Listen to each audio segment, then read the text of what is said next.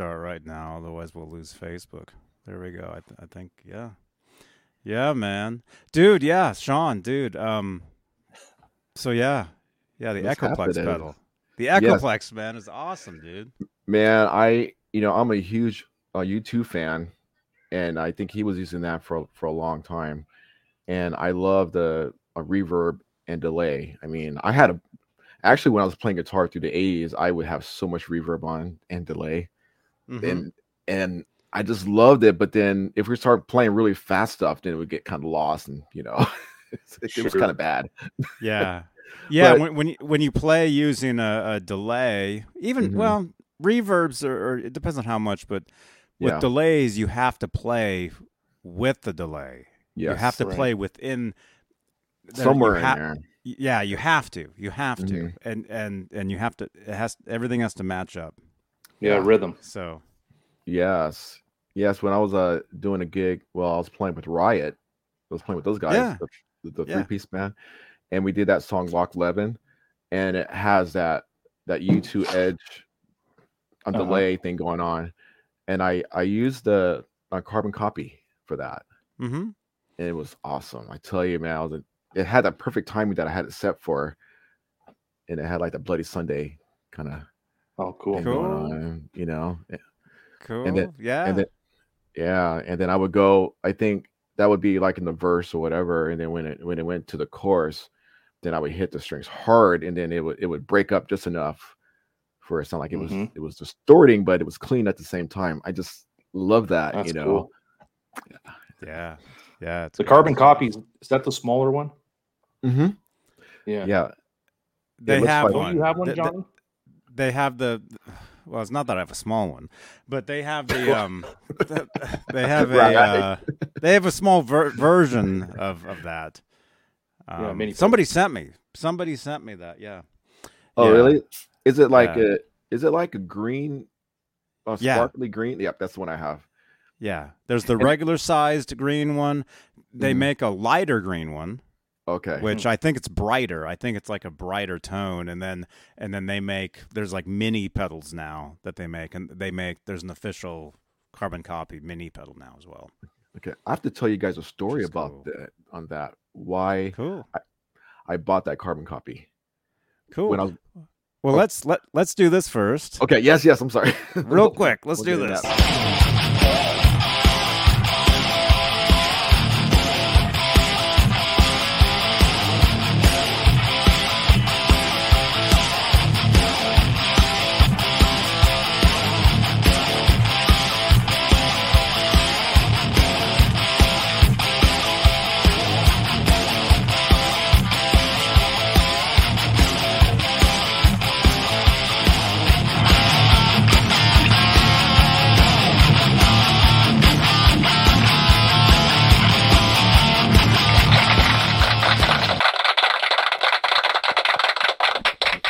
Hey everybody, Johnny Bean here. This is exclusively Van Halen, Fridays, 8 p.m. Eastern, 5 Pacific. And it is May 6th, 2022. Welcome everybody. If this is your first time here, smash that subscribe button. Smash that thumbs up. If you like rock music talk, if you like guitars, if you like Van Halen, if you like Kurt 5150, this is the place to be. This is Johnny Bean TV. And really quickly here, let's say hello to the executive producers here on Johnny Bean TV. They are Dave Ennis, Vinyl Freak 5150, Mike Neese, Music Therapy Laz. We actually spent the day together yesterday. It was a lot of fun. Let's see. Majestic PB&J Cat, Wayno, False. Wait, what am I? Steve-O 5150. False Flag, Sherman Callahan, Andy Carson, Michael B., R. Habs, Warlag, The Chad, Lawrence Christensen, Lenny Lou and Mary, James Gum, John Moronic, Paul Martin Woods, Stephen Franklin, Michael Smith, the Captain, Thomas Santiago, Joe Christian, Jim Ray Hawkins, David Allen Wright, and Steve Carmichael. That's the top tier of channel membership here on Johnny Bean TV here on YouTube. If you'd like to become a channel member, click that join button right below the 12 thumbs ups currently. Thank you so much, you guys. Thank you, thank you, thank you. And if you'd like to help support the channel, support these shows, any super chats will change the color of my lights. This is the Guitar Noir. Any donations towards the channel, which literally keeps the lights on for these shows, will magically change the color of those lights. And let's say you're watching this on replay, you can actually help with super thanks, which is like a super chat, anytime, day or night. And let's see, we're live on Facebook, if I can find that card, Johnny Bean TV Facebook page, where we have Facebook Stars, which is a digital gift that helps in the production of these shows. And speaking of Facebook, we're live in the exclusively Van Halen group, just under 63,000 members, EVH Gear Live group, EVH Gear Live page, Johnny Bean TV group, and so on. It's everywhere. Everywhere, including Google. You can actually review us on Google. Just type in Johnny Bean TV on Google. If you're signed into the chat, signed into YouTube, you're already signed into Google. So you can leave a review about these shows, about this channel. And May 13th, 2022, Louis Costa will be here from Fairfield Guitar Co. And we'll be talking about his Eddie Van Halen guitar straps. He's making some very cool straps of like the original. Like, Sean, do you remember that guitar strap? Do you remember the 1978 like the black and white guitar? Yes. The shark guitar. Yes. This really weird one called the Megazone. They all kind of had a guitar strap that looked like that back in the day. Bomber strap. And That's bomber amazing. strap. And Fairfield Guitar Co. is making some of those. And they will be here Friday the 13th. Oh, that's perfect. So Look out. Gonna get you. There you go. That's pretty rad. And Johnny, executive producer Steve O 5150 sent me a package. So later tonight I'll open it up. Oh, right on. Cool. Oh, Yeah. good thing you're blurry. We missed the address. Oh yes, you're super blurry. It's marked out. I got DSL internet. Oh, okay, there it goes. Man. Oh, Cool.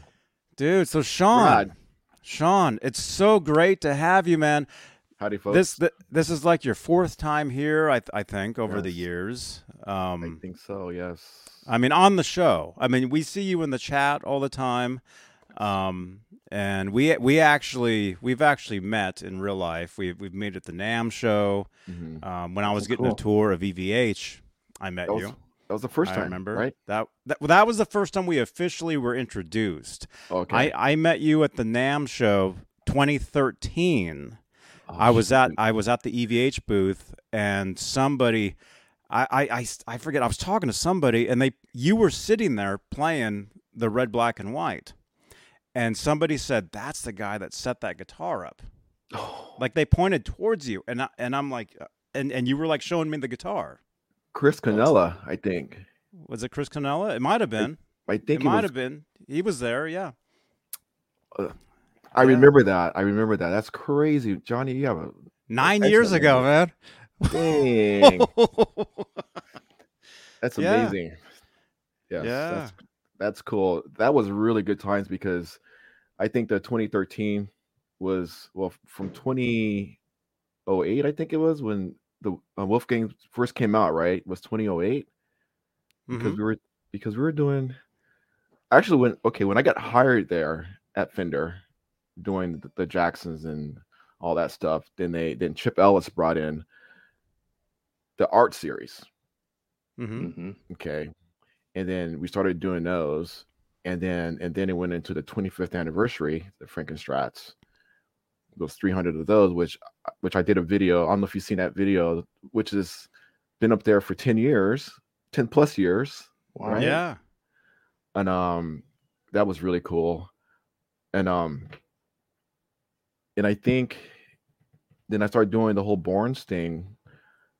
And then I think that's when I would go back and forth, and that's when I ran into you.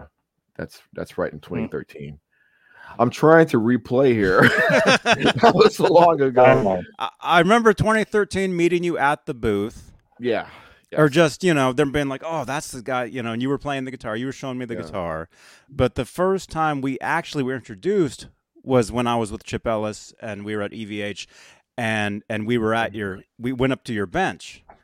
Yes, I remember, Johnny. I'm sorry. And he's like, this is Sean. And I'm like, Sean, I met you at NAMM.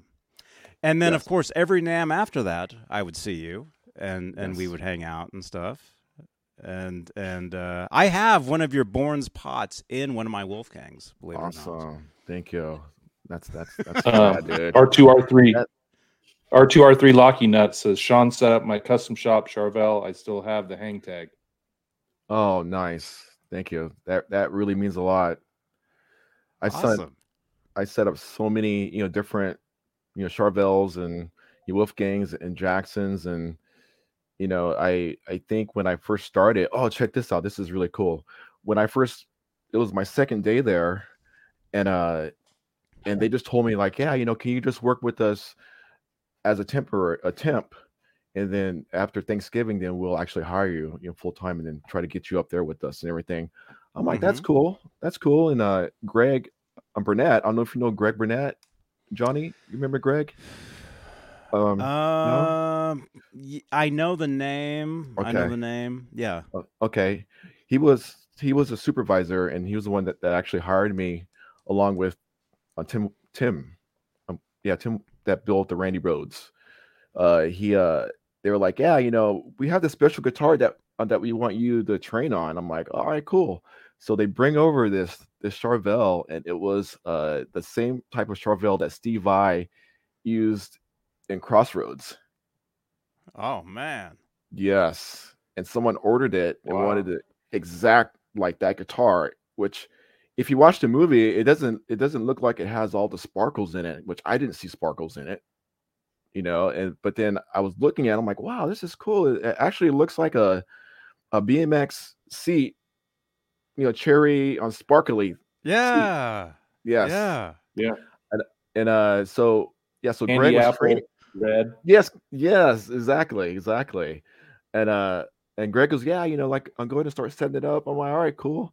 And he was talking to me, and a soldering iron was right next to it.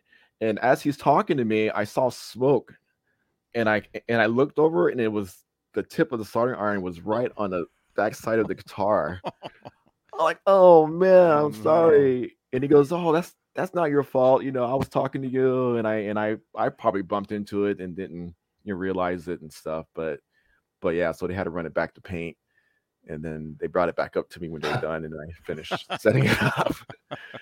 But that was a really cool memory, because I always loved that movie Crossroads, and that was the first thing that popped up. That's great, man. So how did you get hired on there? I know you said you were temp, but like, how did that all pan out? Oh my gosh, it was a trip when I first. Okay, I'll try to make it real fast on this part. Back in '98, I just got married. And my wife, she was like, you should go to Fender, because they're hiring. And I know that you're like in between jobs, because I do special effects for movie theme parks and stuff like that, building stuff. And I was in between jobs, and I got tired of waiting for jobs to pop up, waiting for my friend that was my boss, waiting for him to tell me to work. And I just got married, so I'm like, I need money, I need cash flow, right? So my ex, well, it was my wife at the time, she goes, Fender is actually hiring. I'm like, oh shoot. Because back in the early 80s, no, not the early 80s, but the late 80s, I needed a job. I was 17 or 18, probably 20. And so I went down there to apply when they were at the Corona right by the freeway, because they were closer to the freeway at that spot. And before they moved by the airport. So I went, so I was telling her the story. So I went to go apply, and I was getting ready to go on tour with the band I was in at the time. We were going to Chicago to play some festival or something or whatever. And I was going to see if I was going to get the job over there in Corona for Fender. And the guy that was going to hire me is like, "Oh my gosh, you're like perfect to be in a tester for for Fender." I'm like, "All right, cool." So I filled out everything, and then I went back, and I found out that we're going to go to Chicago to do that show. And I was like, "Oh my gosh, I can't work at Fender," because the band finally got to that point where we were starting to do something. So I went there to go tell the guy, and he was like, "Oh, it's okay, because I was going to see if you could wait and come back later, because we kind of did a miscalculation thing for hiring people." So everything worked out. Okay, so fast forward from, I think that was 1989. Fast forward to 1999. I went to apply again, and I was getting ready to do some gig, doing some special effects. And I told the HR lady that I was possibly going to go somewhere and do some gig building effects, and that came through because it was way more money. So that was the second time that I missed it. So the third time was 2004. The work got slow, and I just got back from South Korea. We were building some effects in this hotel it was like a Halloween haunted house, but up in a high rise. Oh wow! Wow! Yeah, that was awesome. That was a really cool experience. So I went ahead and took that gig, and that was the last thing I had. So when I came back from that, that's when my wife told me, goes, "Look, I found out, which you won't believe this, because Fender is hiring again." So I'm like, "All right, cool." So I went to the job fair, and I went and applied at the job fair, and the lady, she goes, "You look familiar. Your name sounds familiar." I'm like, "Yeah, because I came in 1998, or it was 99 to apply." She goes, "I remember you because you do the special effects." And I go, "Yeah." And she goes, "We would love to hire you. And check this out. We just bought out the Jackson guitar line in Charvel." And I go, "I play, Jackson. I would love to work for that. I would love to build that." She goes, "This is perfect." And she goes, "Okay, well, look, I seen that you went to apply at the temporary agency," because that's where my wife's seen it. She actually seen the temporary agency first, and then she saw the job fair. So I hit them from both angles. I went to the and I went to Fender. And she goes, "Well, awesome. Look, yeah." She goes, "Well, since you filled out the stuff with the temporary agency, the paperwork, we'll just have you work with them for 3 months, and then we'll just hire you." And I guess this happened right after my birthday, which August. So August, September, October. Yeah. I got hired after Thanksgiving of 2004. Wow. So that's how it all came about. And Tim Wilson, he was so cool. And Greg, they were like, "We know you're making all this money doing the visual effects and stuff, and we really want you to work for the company, and we just moved over here, and we're doing all this stuff." I'm like, just hang on, then we'll get you your pay scale up, and everything would be cool. I go, you guys, I've been wanting to work for you guys for a long time, since the 80s. So, I'll take a pay cut for now, and and they lived up to their word, on that. And, yeah. Cool. So what is it that you did there? I was the setup guy, the final assembly. They had me, they wanted me to go through this crash course, and they sent me to the dungeon. That's what they called it. Yeah, it was literally the dungeon. Yeah. And what it was, Fender had 2 levels, and Jackson was upstairs, which is actually, I think you went through it, Johnny, when you went through the tour. It was where they had like the EVH logo was there, and you could walk through all that. I went through the entire building. Okay. Everything. Okay. Yeah. Okay. Yeah, we used to be up there, and man,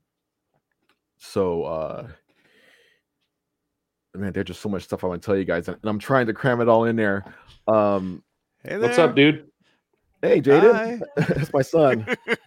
I can't hear you guys. What's up? Yeah. I was eating some cheese and tortilla. This cheese, I'm trusty. Dude, everyone hit the thumbs up for Sean, please.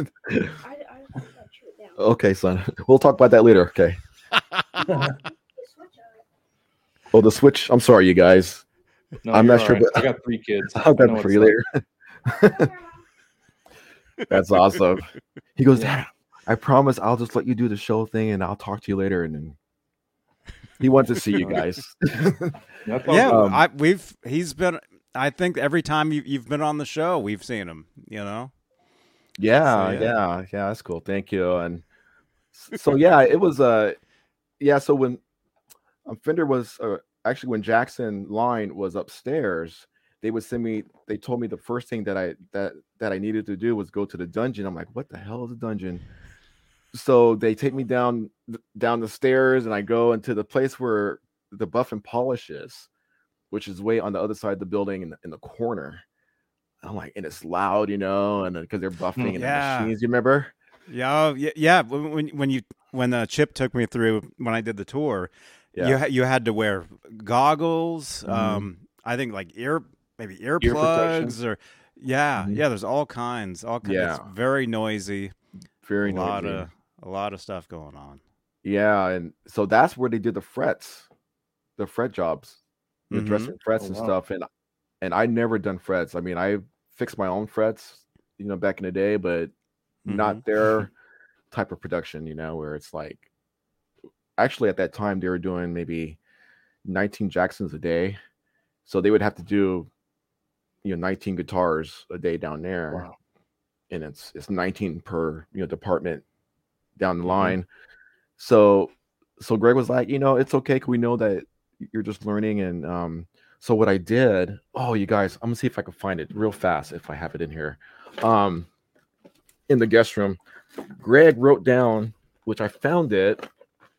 Oh, cool. Well, nah, I can't find it right now. But Greg wrote down every little detail on setups for each guitar for me.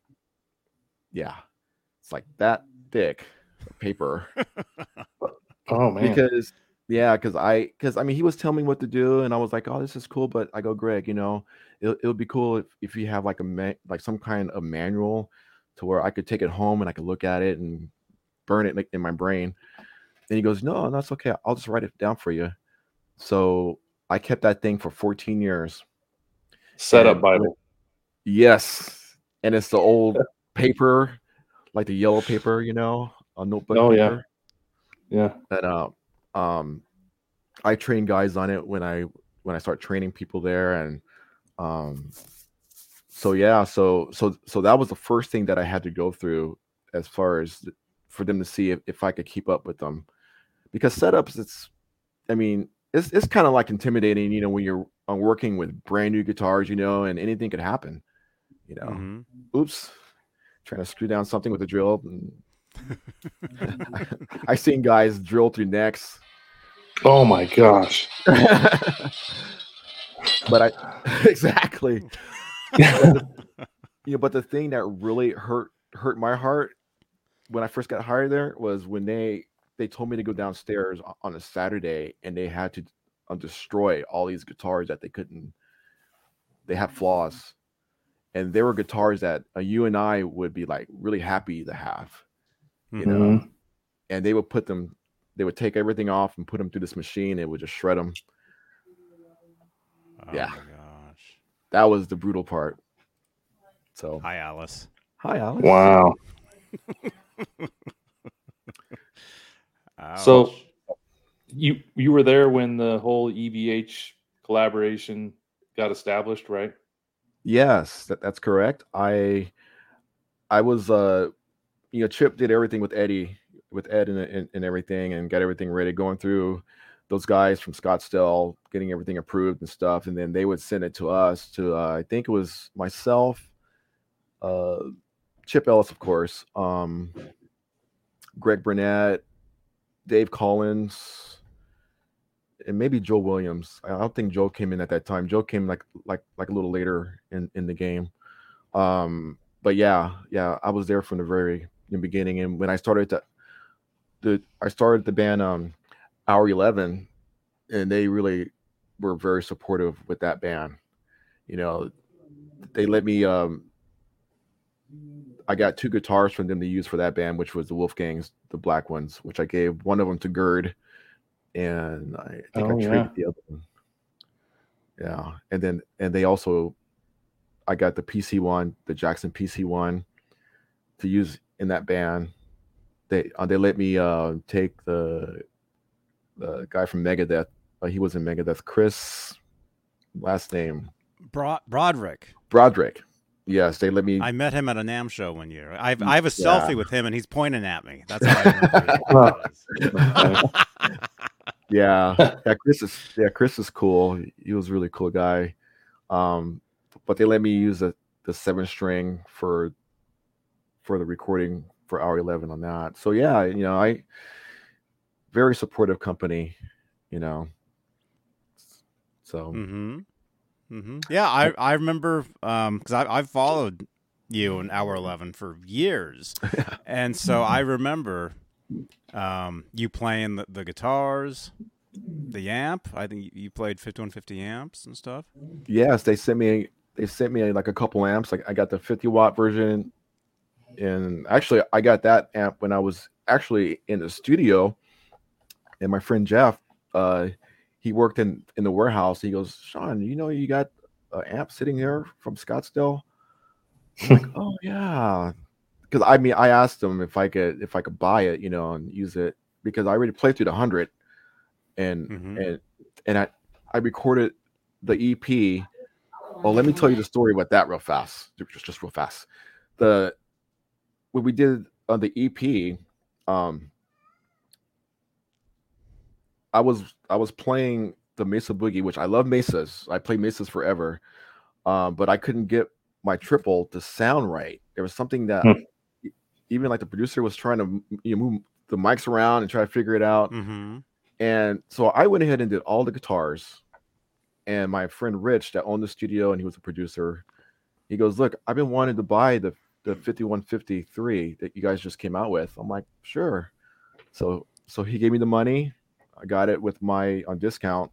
Then I brought it to the studio, and we were just going to do just punch-ins, So we plugged in that amp, and I'm like, "That amp's badass." I mean, I played it at work, but I didn't really hear it in the studio, Sure. So I got so inspired. I retracked that whole EP just like that, because I was just like, it's just shredding, that sound. It had that chunky. Man, Sean, was it a couple months ago? Mm-hmm. We actually had Howard Kaplan on here. Yeah, the guy that actually worked on shoot, the 5150 amps, the EVHs. Yeah, I heard his name like pop around. I didn't know because they would have them, as far as the amps go, they would work out of Scottsdale, with Eddie and all that stuff. We were just the guitar guys, I guess, And then they finally sent us some combos for us to use as our basic, default amps testing. As testing amps. I remember when I walked through Fender, there was a lot of EVH combos on benches. And some of them I remember some of them were like upside down. Yes. Do you remember them being upside down? Yes, they were actually on their side. Yeah. Yeah. Yeah. It's really, really cool amps. I mean, I have the profiles on, like on my Kemper. So I was just looking at the chat, and I just saw on the drummer from Iron Wrath, which is my good friend CG. Oh yeah. Chimed in. I saw that. Yeah, I was talking about the whole amp thing, and there we go. Hey man, welcome. Yeah. He's I've known CG since we were probably 16 or 17 when we first started the Iron Wrath thing. Cool. Actually, we were doing this other band, this glam metal band, and then we started the Iron Wrath thing. I remember your glam metal photos. I remember those. Yeah. The spandex. Oh my gosh! I remember we were playing some club in Hollywood, and these spandex were like green, tiger stripe, and then I sweated so much that the dye dyed my skin, my legs. Oh my gosh! Yeah, the good old 80s. Oh, green.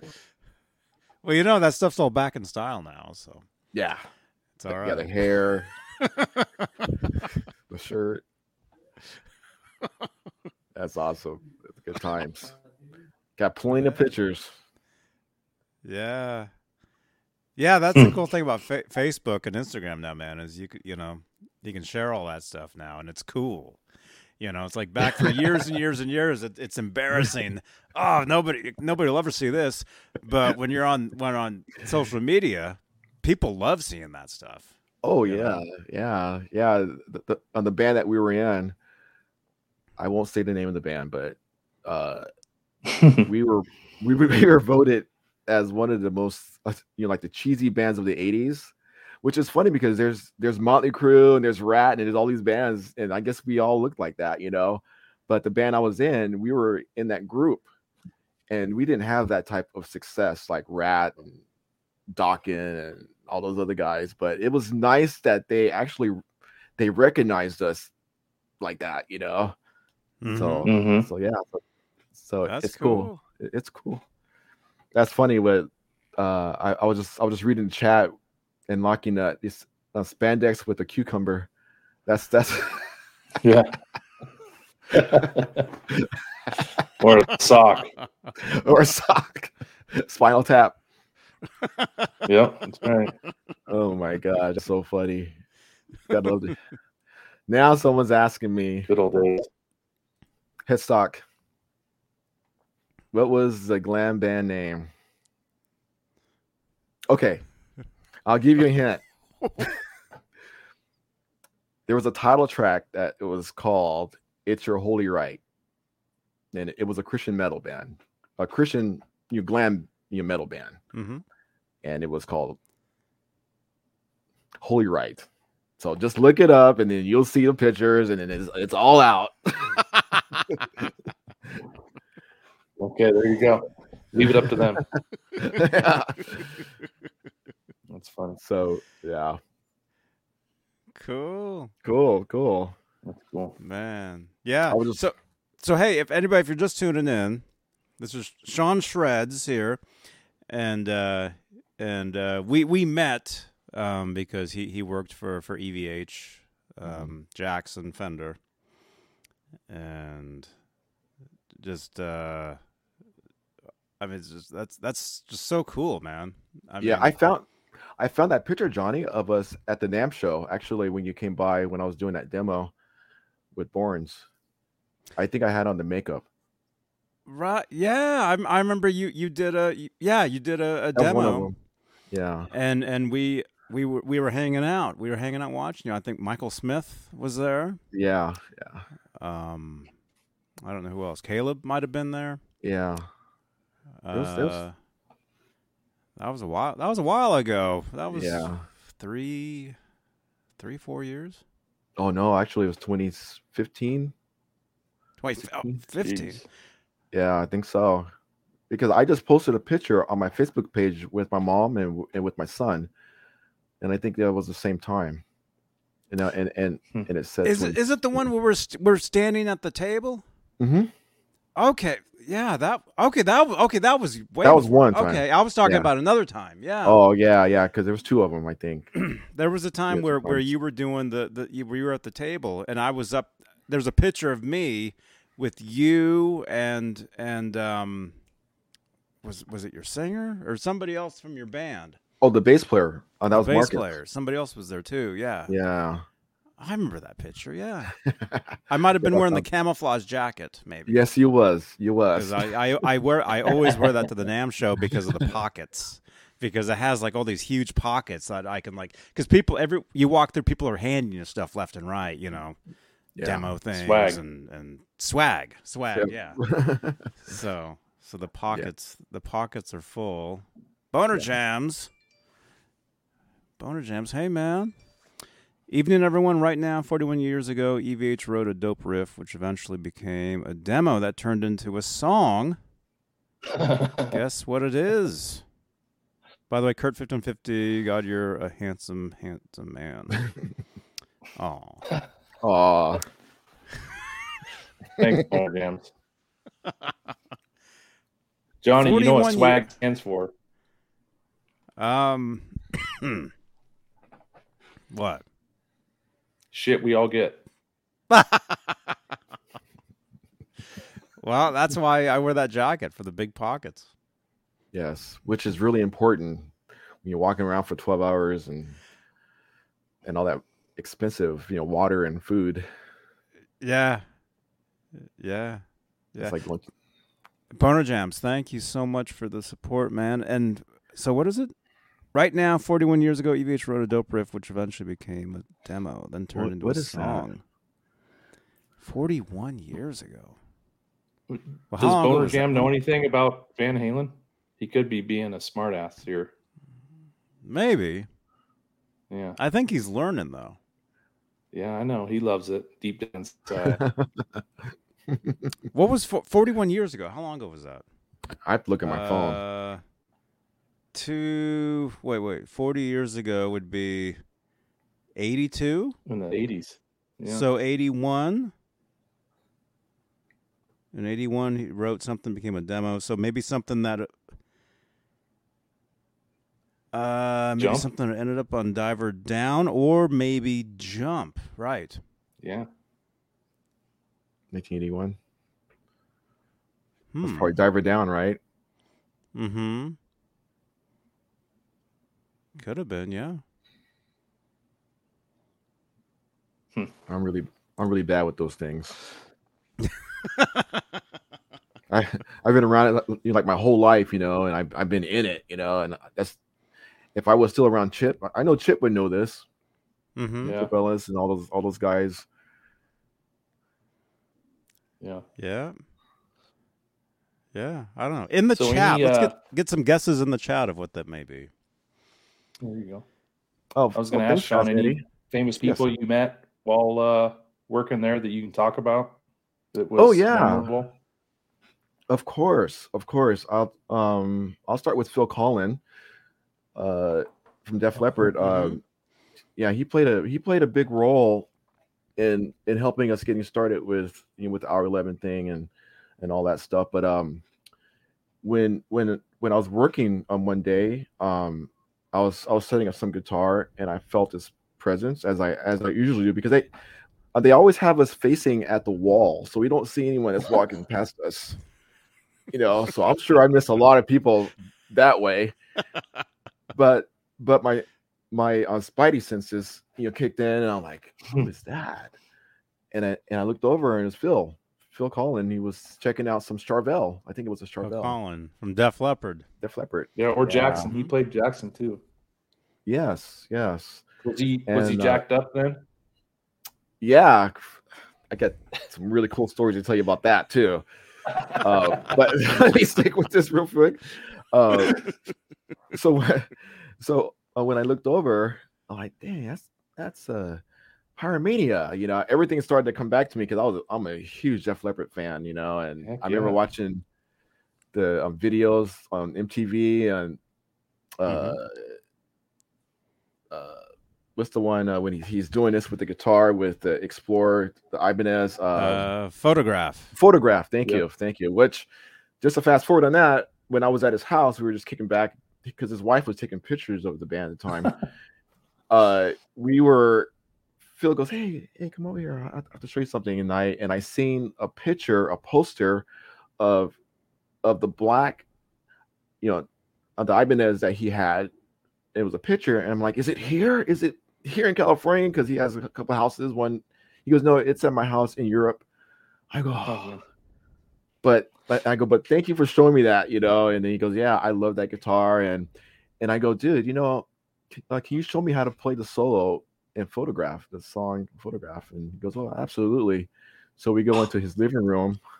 Yeah, I had the one-on-one, and then everybody that was in the kitchen, everywhere else, they all came in there to watch what Phil was playing, and then I would try to copy what he was. Well, I was copying him what he was doing, and nobody got a video of it. Yeah. I asked my friend Joseph and Danny, and you guys had camera phones. You guys get that one video. So, but anyways, yeah, Phil. Phil was the first one, and John Fogerty. Oh, wow. He was awesome. coolest cat ever. I broke my wrist. I was doing something crazy, and I broke it, and I had on a cast, and I asked him to sign it.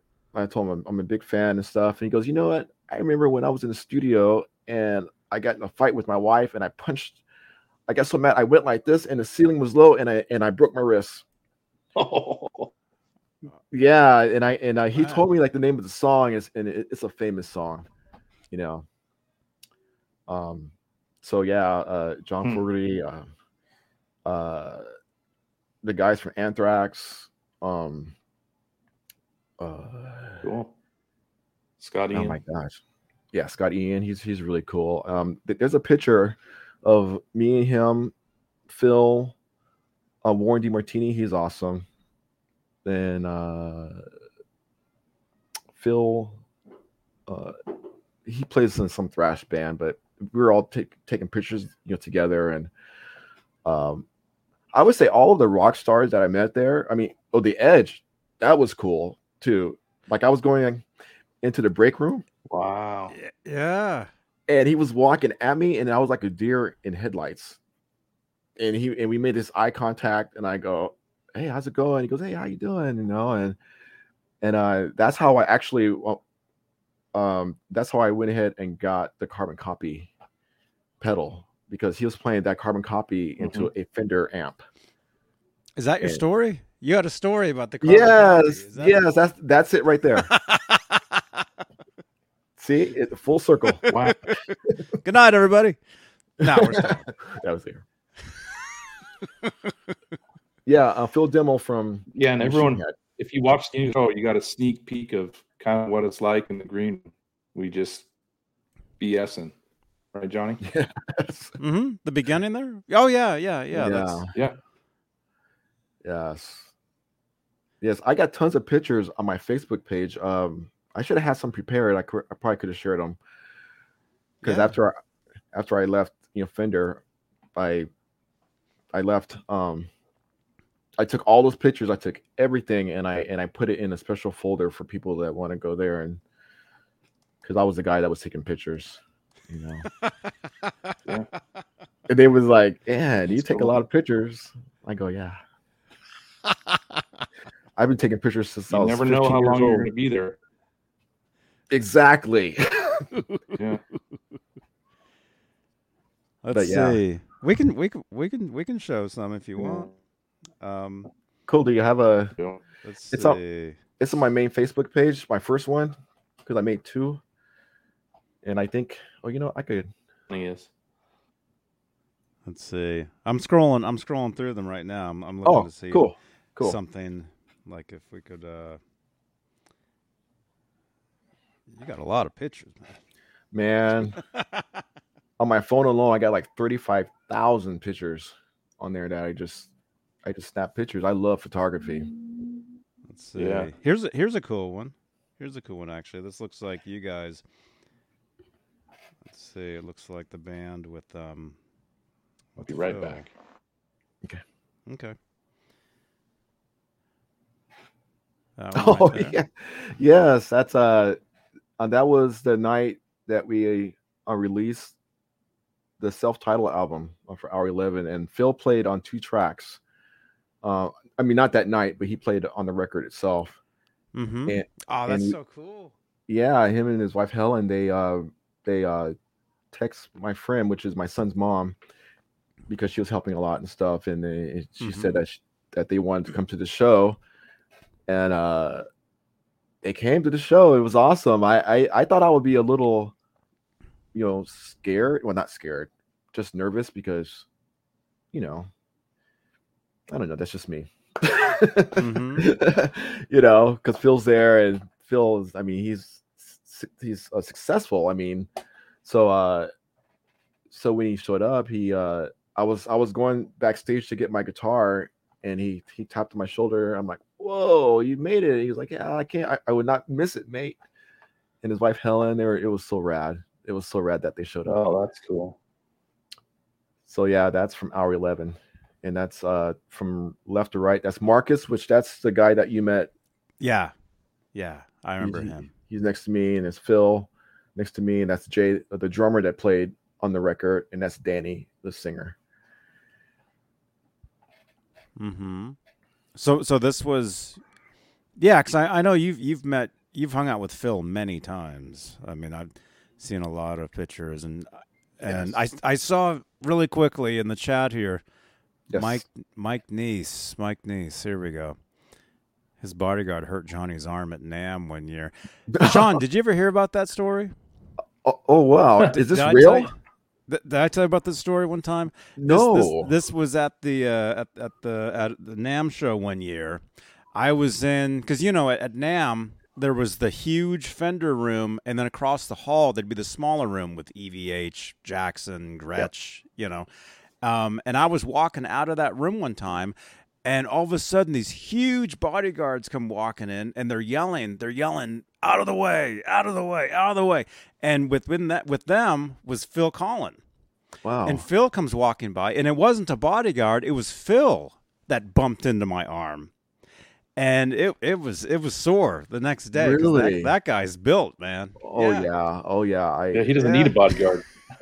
No, he doesn't. He didn't even need bodyguards. I don't know. But they brought him in. They brought him in, and then they took some pictures of him holding his whatever new guitar he had that year. Oh, it's probably and then they were gone, and then they left. It was really quick.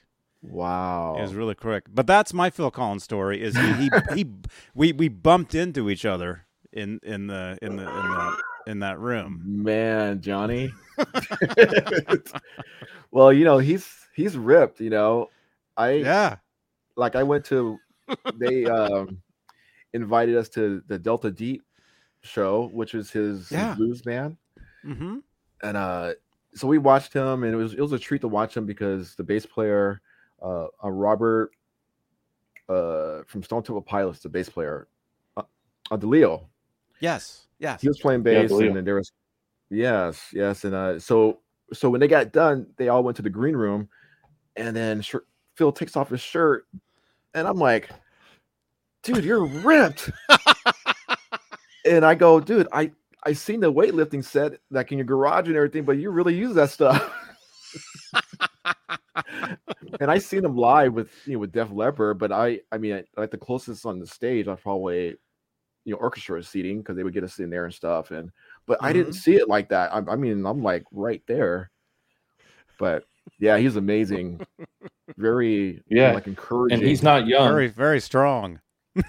Yeah, he just he's not young. There was a few years where he would play with his shirt off, all greased up. Yeah, greased up. Yeah, that's real. He's real. Yeah, that's legit. Stay young, right? Yes, that's so encouraging. For him to do what he does and touring like the way he does, and all the bands he plays in, he's real busy all the time. I mean, that's what I think about when I feel tired and I don't feel like touching my guitar or something. I go, look at Phil. He's touring all these bands that are like in their 50s. They're all 50 plus. They're all doing it. Yeah. Just do it. Yeah. That's right. Yeah. So here's another photo right here. I think this might be one that you just told us about. Right here. Oh yeah. That's when we met up with Warren. He's right next to me, and Chip's right next to Warren. Okay, let me go from left to right. Just looking at it. That's Mike Shannon. That's Greg. Yeah. And that's Scott. Scott works for Ernie Ball, and actually Greg works for ESP right now. Cool. And Mike Shannon. Cool. Yeah, Mike Shannon is still with Jackson, and there's Warren. And that's when we were about to make his skull guitar, and I think that was part of the prototype that we were working with. And that's Chip Ellis. That guy was he was like a tech guy, like an engineer guy that was downstairs. I forgot his name. Tim Wilson, which Tim Wilson. He's famous for Randy Rhoads, built Randy's guitars, and he's been with Jackson his whole life. And that's Mike Gomez, and he was one of the setup guys. Awesome, man. Yeah, that was early. Cool. Very cool picture. Yeah, Mike Shannon, man. I know of him, and we actually our friend John Mancuda brings up his name all the time because he has a lot of guitars that are possible that I think were built by him. Yeah, that's awesome. That I brought my Jackson in. I had since '96, and the frets were worn out for me playing it like crazy. And I go, Mike, could you like hook me up? He goes, absolutely. So he took my neck and he actually took out the thin frets and put the jumbo frets like the soloists, which is fine. I like the soloist fast and all that stuff. And I go, dude, can you sign the back of the headstock for me? he goes, really? Of course I'll sign the back of the headstock for you, dude. Very, very nice, humble guy. He doesn't think about, like I worked on Rhodes guitars or all the other rock stars that ask him to build their guitars from. Right. Yeah. From him. Yeah. Yeah. A lot of cool dudes with a lot of history, man. Yeah. It's when I was there, they had these file cabinets. I don't know if I told you the story, Johnny. They had these file cabinets in the back. They're all black ones that were like maybe, I'm not sure, probably about 100 feet. It was a long row of them. And I see people going there. They're filing, going through stuff. I'm sorry, guys. Hey, Jade, we're good. Online, okay? and I so I got curious, like my son did. And I went in there and I found all of these like these work orders from all these bands from the 80s and all these people that had their guitars built. Striper. Wow. All those bands that you would see these famous guitars on videos, that play Charvels and but definitely Jackson. It's pretty rad. Cool. Yeah. Yeah. Dude, so much. Oh, Red Dave too. I'm sorry. Yeah. I just looked at the chat. I saw Red Dave's name right there. Red Dave. I'm telling you. Yeah, Red Dave is awesome. I learned a lot from Red Dave and Mike Shannon, of course, and from Greg Burnett and the guys in the custom Fender but yeah, on Red Dave, every time I would need a hole, drilled, like like the Wolfgangs, they would have the hole for the switch and stuff, and they would forget, or like the CNC machine would do something weird and they would forget to put the hole there. I don't know. I forgot how it would work out. So I would take the body down there to the mill and I go, Dave, could you please hook me up with this? Because if I don't want to drill and then that drill does this, and it comes to the top of the the body. It was absolutely, man. So he would totally hook me up. That's cool. Cool. Yeah.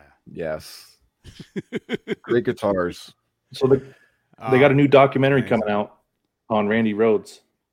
Johnny, you were talking about it on Wednesday.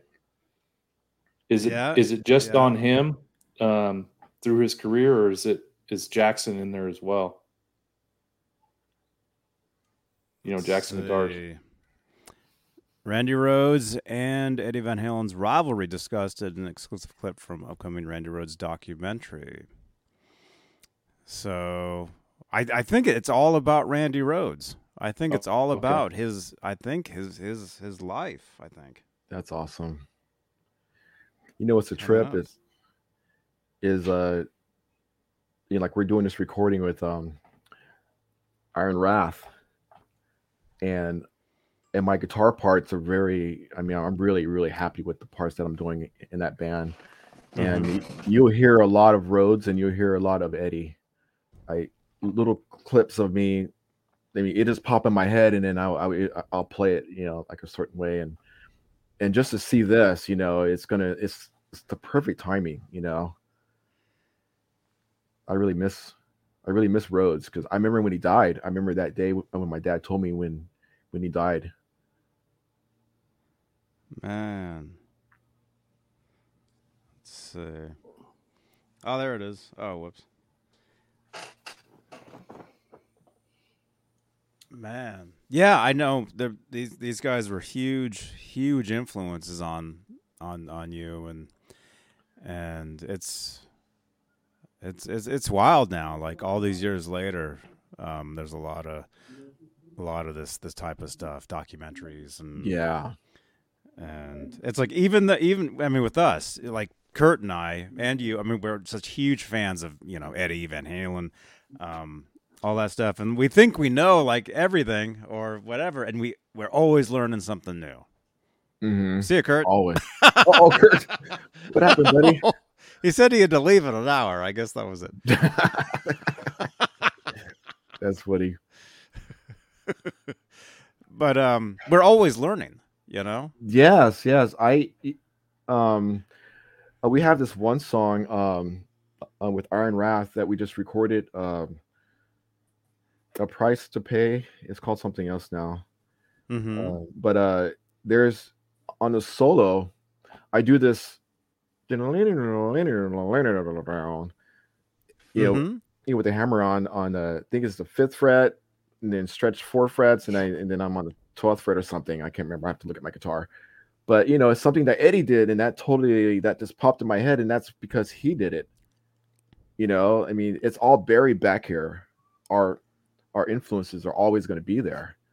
Yep. So I'm excited for you guys to hear that. You hear some Eddie in there. Awesome, man. Yeah, looking forward to it. Hey, Kurt. Hey, welcome back. Uh-oh. What? Oh. Poor guy.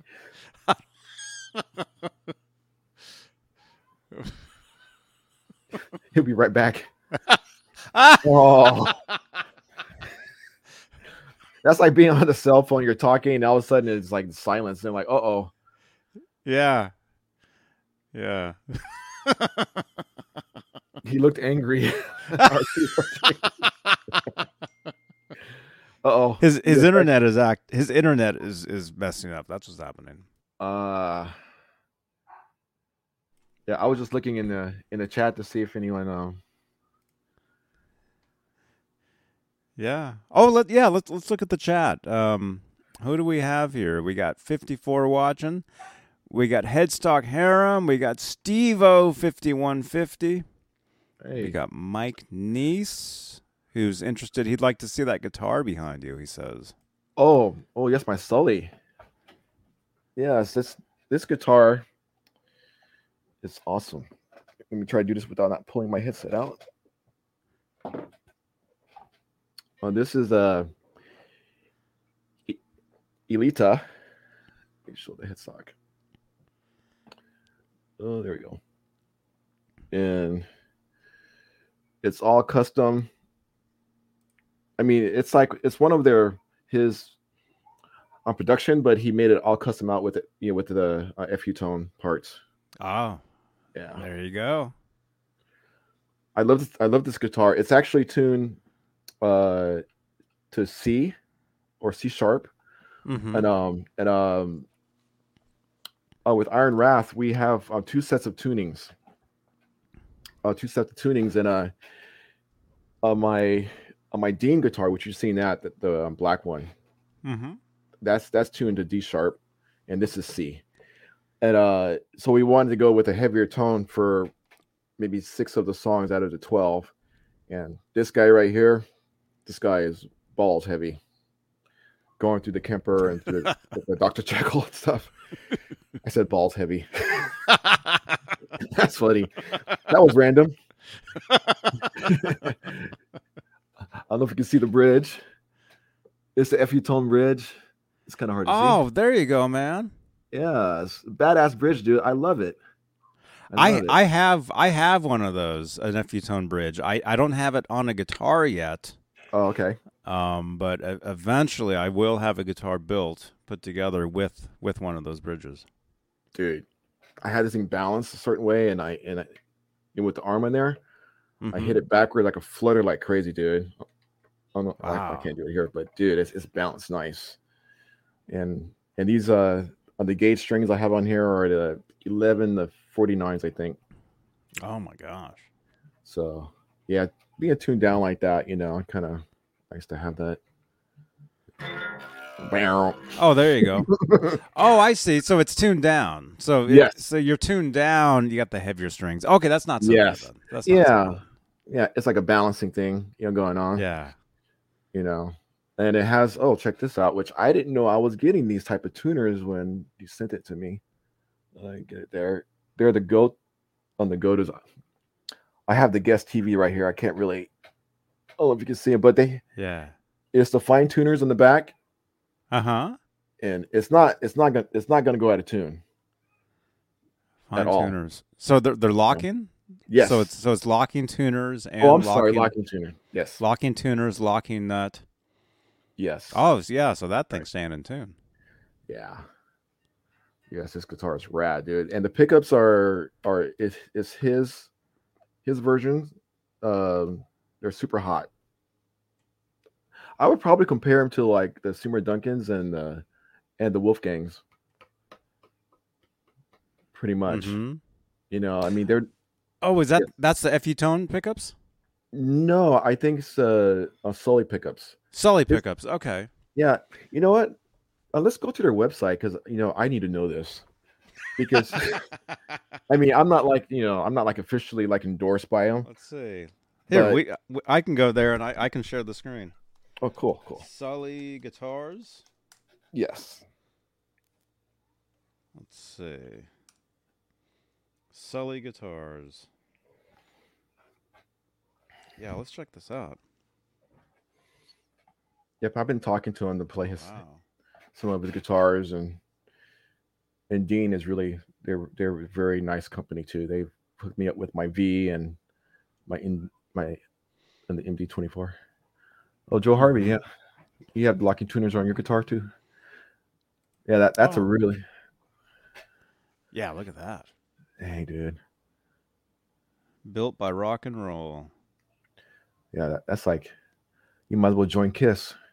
Look at that. Dang. Yeah, he has really nice guitars, man.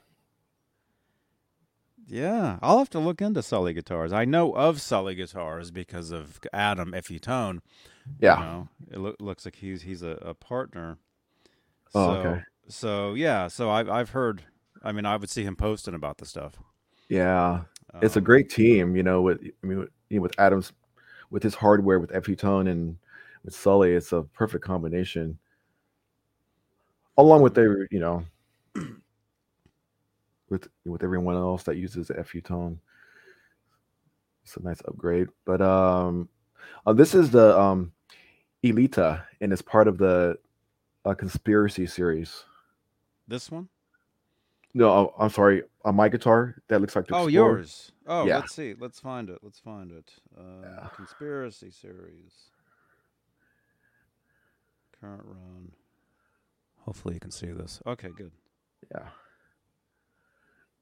Let's see. So yours. Mine would be the one of. Well, see, mine is baritone. Mine is kind of like a one-off because of the flame top. But I'm sure one of these guys, maybe the pink or the yellow one, you could probably check the specs on there. Yeah. They don't have. There's nothing. Can't click on it, no. But and those are not the same pickups, unless they change the color. I could find out right now. Sorry. I should have done this. No, that's cool. But yeah, these are cool, man. Oh, and there's a Michael Sweet signature. Yeah. They just did a video with him playing his latest.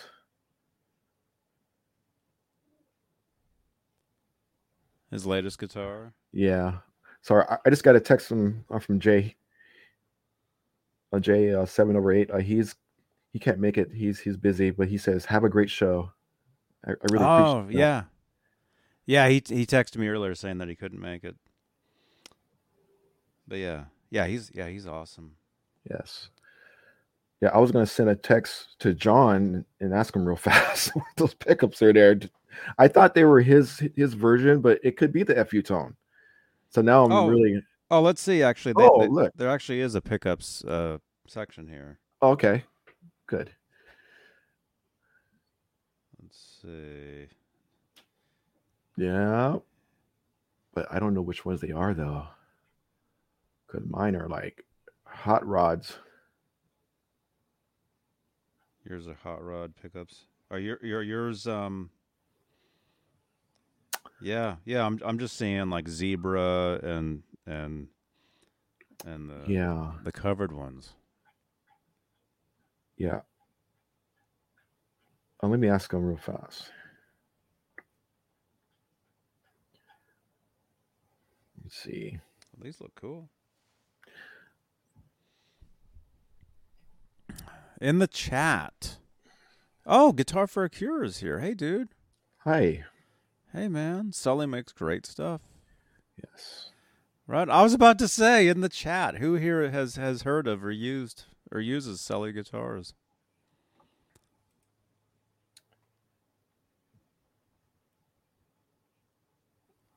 Awesomes.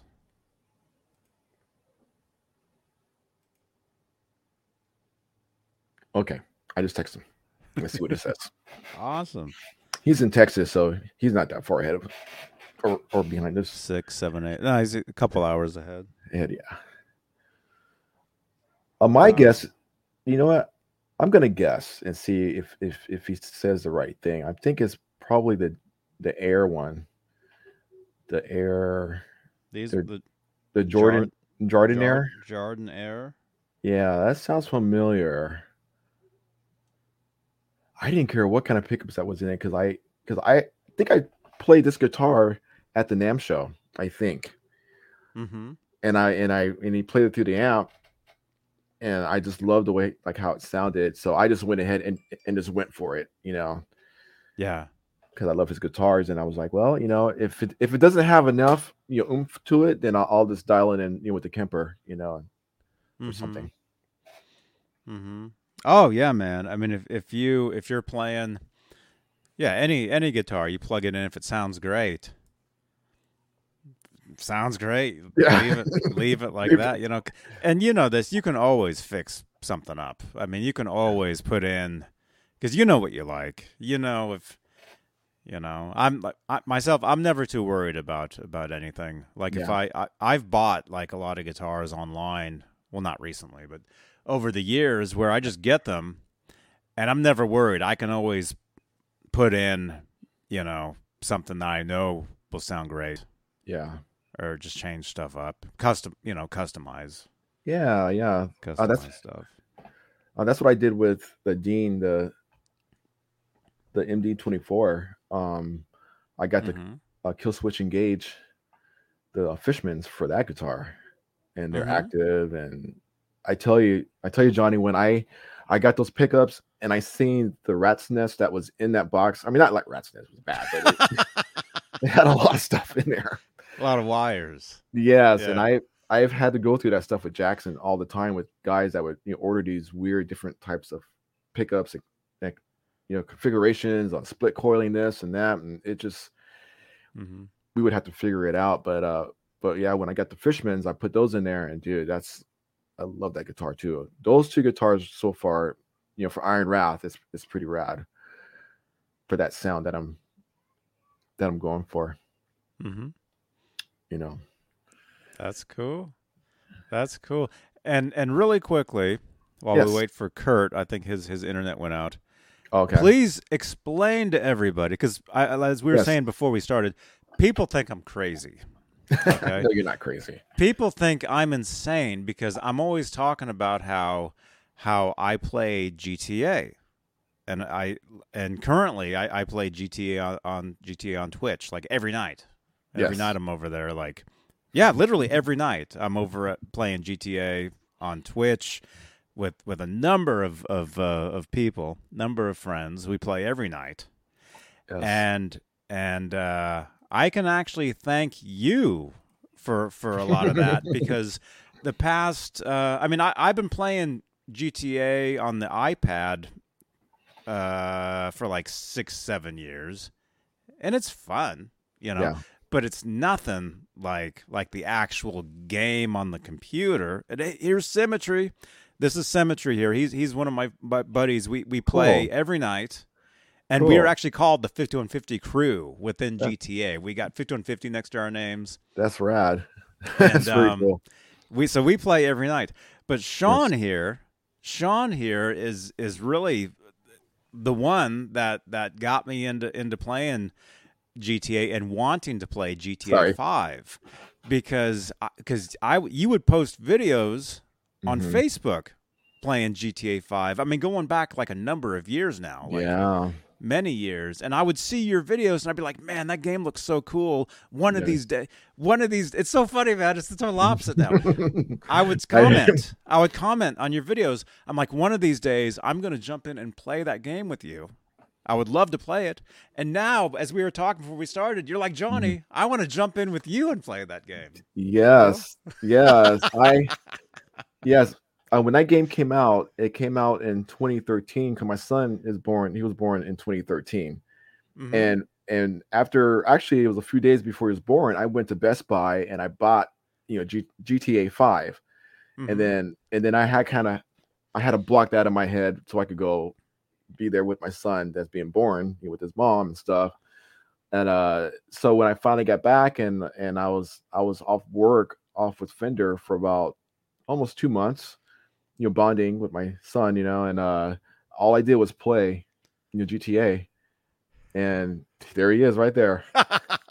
He is like the master at this, and at that game, and so we might need some advice on because I just started. I've just started playing GTA for like 7 months now. Yes. So I'm only rank 150. So I'm that's all good, dude. I think my character, is almost 600 right now. Oh man, 500. Yeah, he's almost 500. 500. I'm almost at level 200. Yeah, he's almost 200. He doesn't play that much now, but that takes a lot of time because you know how much time it takes, to level. I had to start at a level 1. He's gonna. All right, so we'll talk about it in a little bit, okay? We're on there every night, and now like my next purchase, I just got the dance club. I just got the club, and you go and you go out and you drop flyers and you put up posters and stuff. So I'm making making that within the game. But my next purchase, what I want is the Deluxo. Yes. You know that, which is like the flying DeLorean. Yes. That's what I want. I think I had that for a while, and I may still have it, but with that character, he was pretty rich at the time. To where I have a lot of stuff with him, all of the different places to make money, and I'll give you some pointers on how to level, and you can get up pretty quick from selling cars and all that crazy stuff. Right on. See, you guys, I'm not nuts. See, we got Sean Shreds here. And he plays it too. He knows all about it too. So. Oh my gosh, I'm a huge gamer. I went to school to build games. I told you about that, to make games, and I don't do that now, but I kind of do as far as little 3D stuff for different things for work. Actually, I'm a way better gamer than you. Yes, you are. He just says he's a way better gamer than me, which he is. Oh, that's awesome. But I had to save his butt when we were playing. Red Dead, which you've seen the video when he gets attacked by the bear. We were just fishing. Yes, we were just fishing or something, and then we went and saw something off on the other side of the mountain, and so we go there, and a bear out of nowhere comes and attacks him. I rush to grab my shotgun, and the bear's like chomping on him, and I finally shot the bear because the game knows how to aim for you, so you don't shoot the person that's there. Exactly. And then there was this other bear that was coming after me, and I shot him too. So anyway, guys, I'm sorry to guys in the chat. If you guys don't play, I'm a huge gamer.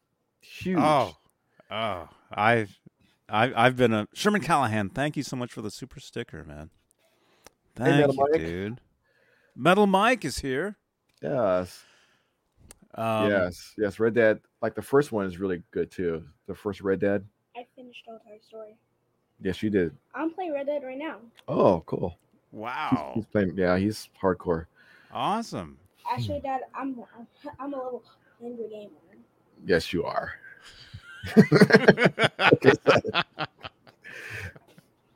Cool. Awesome. Yeah. Cool. So see you guys. I'm not nuts. No, he's perfectly fine. Yeah. No, dude. Every night I'm live on Twitch every night doing GTA. We play for not roughly 2 to 3 hours every night, and we play as teams. You know, That's myself, Trev, I think his name's Symmetry in here. Another guy named Robot Master Switch. Another guy named Zach Thong. Another guy named Mickey Suttlemeyer. We all, and probably a few others, we get together every night and we play. And we talk through the Discord, so we're actually talking. Yes. And it's all streamed live on my Twitch channel. I have to check that out. That's awesome. I'm sorry. Yeah. Oh, it's so much fun. And it's not like we're just sitting there playing the game. We are, but at the same time, we talk guitars, we talk rock music, we talk Van Halen, like all the stuff we talk about on these shows, we also talk about over there while we're playing these games. It's true. When I worked at Fender, we would play Halo. We would play that, and then we would play most of the shooting games. We would play together as teams. Halo, some Destiny, which was the first Destiny, and then they got into Destiny 2, which I didn't get into playing with them on that much, but we all started when I would play with them, we would be on there for 3 or 4 hours talking about music and trying to get through the strike. They're called strikes, which is or quests that you go in and all that stuff. But hey, Chris, on CG, he just left the thing on there. Hey man, send me an email and I will send you a piece of Sean with Iron Wrath. Yes, cool. Yes, we got to talk about some of the what's happening with that too. I'll do that, man. Cool. Definitely. But yeah, Guitar for a Cure remembers seeing you gaming live, I guess on Facebook. Yes. I should do that. It's fun. It's a lot of fun. It really is. It really is a lot of fun. Hey, Justin. Hey, dude. Good to see you, man. Yes, that's cool. It's a lot of fun. Yeah, I think what really makes it a lot fun is when you're playing with your buddies, and you're able to do everything like in real time somewhere else. It's just phenomenal. I do this with my flight simulator, on DCS flight sim, and I'm flying the F-18, and I know that jet pretty well. I'm not saying I can fly a real one, but I mean I do everything in there, and there's guys that I fly campaigns on there. Like we'll do like a mock-up of Desert Storm or any modern day strike mission. It's awesome. Wow. So yeah. And I have the headset that has this thing right here. I don't know if you've seen these before. If you can see it, this little thing. You can see the lights. Oh, right. Yes. On this is the head tracker. It goes here, and as you move your head, you can do that. It's like you're inside the cockpit. So I could look over like this. I could look down there, and I could look around. If I have like Bandit that's behind me, I can look back and. Well, not like this where I can't see the screen. I have to be looking right at the screen. But if I turn my head this far, my head is looking backwards. So I have this much motion. So yeah, pretty hardcore. And it's less expensive. It's not like flying a $80 million jet, and or $300 million jet if you're flying the YF-22. Yeah, plus in GTA, I can run heists and rob and steal cars and do all this stuff. And don't in real life, you don't have to do any of that. You just do it in the game. Yeah. My favorite vehicle is actually the what's it called? On the armor car? No, the not the flying bike. What's the bike? Is it the first? Is it Mach 1? Oppressor Mach 1. I think that's the one that that's like my favorite vehicle that I use. Yeah, that's a hard one. The bike with the boost. Yes, that's an expensive bike. You have to make the money to get that bike, and that's awesome that you did that because it's not easy to get. Yeah, because you have to raise money to get that. Well, I bought a shark card. I bought many. Trust me, and I accidentally bought the bike. I didn't mean to, but I've sworn to my gaming friends here that I wouldn't buy any more shark cards. That everything I did, I would earn, within the game, with the businesses, with the cocaine and the what do you call it? All that. Stuff. I know. What was these guys saying? Yeah. Oh, wait a second, Sean. A Guitar for a Cure asked about the Charvel. Actually, it was a QA signature mini. Well, thank you. Yes, I did build a lot of Wolves for a long time. And if you're just tuning in, Sean here, he set up and built a lot of EVH Wolfgang guitars that you may own out there. If you kept the hang tag, you might see the initials SS on there. And that's him. Thank you. That's some great memories. The on Guthrie guitars are really nice guitars. Shredding guitars. I mean, I got video of those. I remember when I was at Fender, when I was with Chip. I remember we were walking through and we were stopped. I want to say by what's his name? What's his name? He's always barbecuing. His Instagrams are all barbecuing. Oh shoot! At NAMM, he's the guy that's yelling. That's always yelling. We're closing. Fred. Yeah, Fred Dog. Fred. Oh, yeah. I remember seeing him at Fender, and I want to say somebody came up to Chip with a Guthrie Govan guitar. And they were showing it to him, and he was looking at it, and that was like the first time I ever saw one of those. That's cool, dude. I tell you, Johnny, that guitar, they were kind of tricky to set up and stuff, and they took longer. But see, with those kind of guitars, you would want to put the time into them for them to play like butter.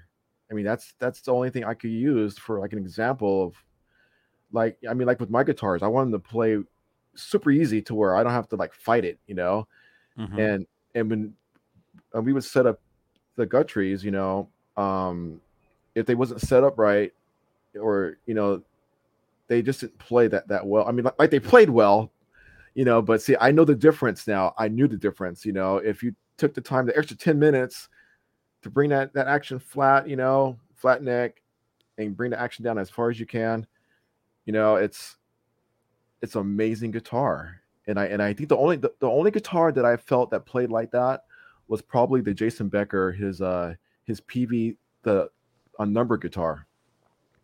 The PV one. Yes, and his original. Did you play it?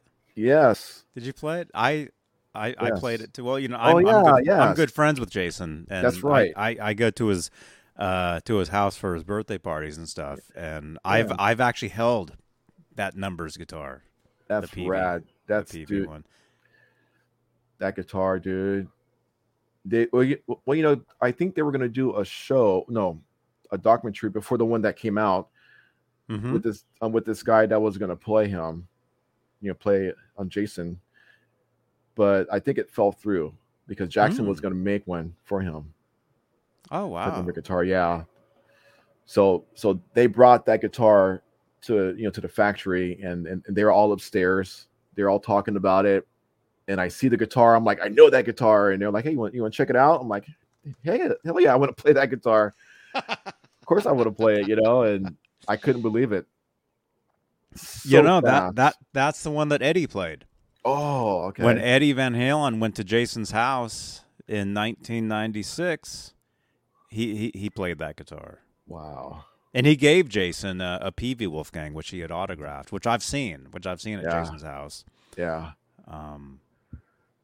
That's cool. And then they finally, like Jason told me years ago that there was video of that meeting, and then they finally released it. Like a year within the last couple years.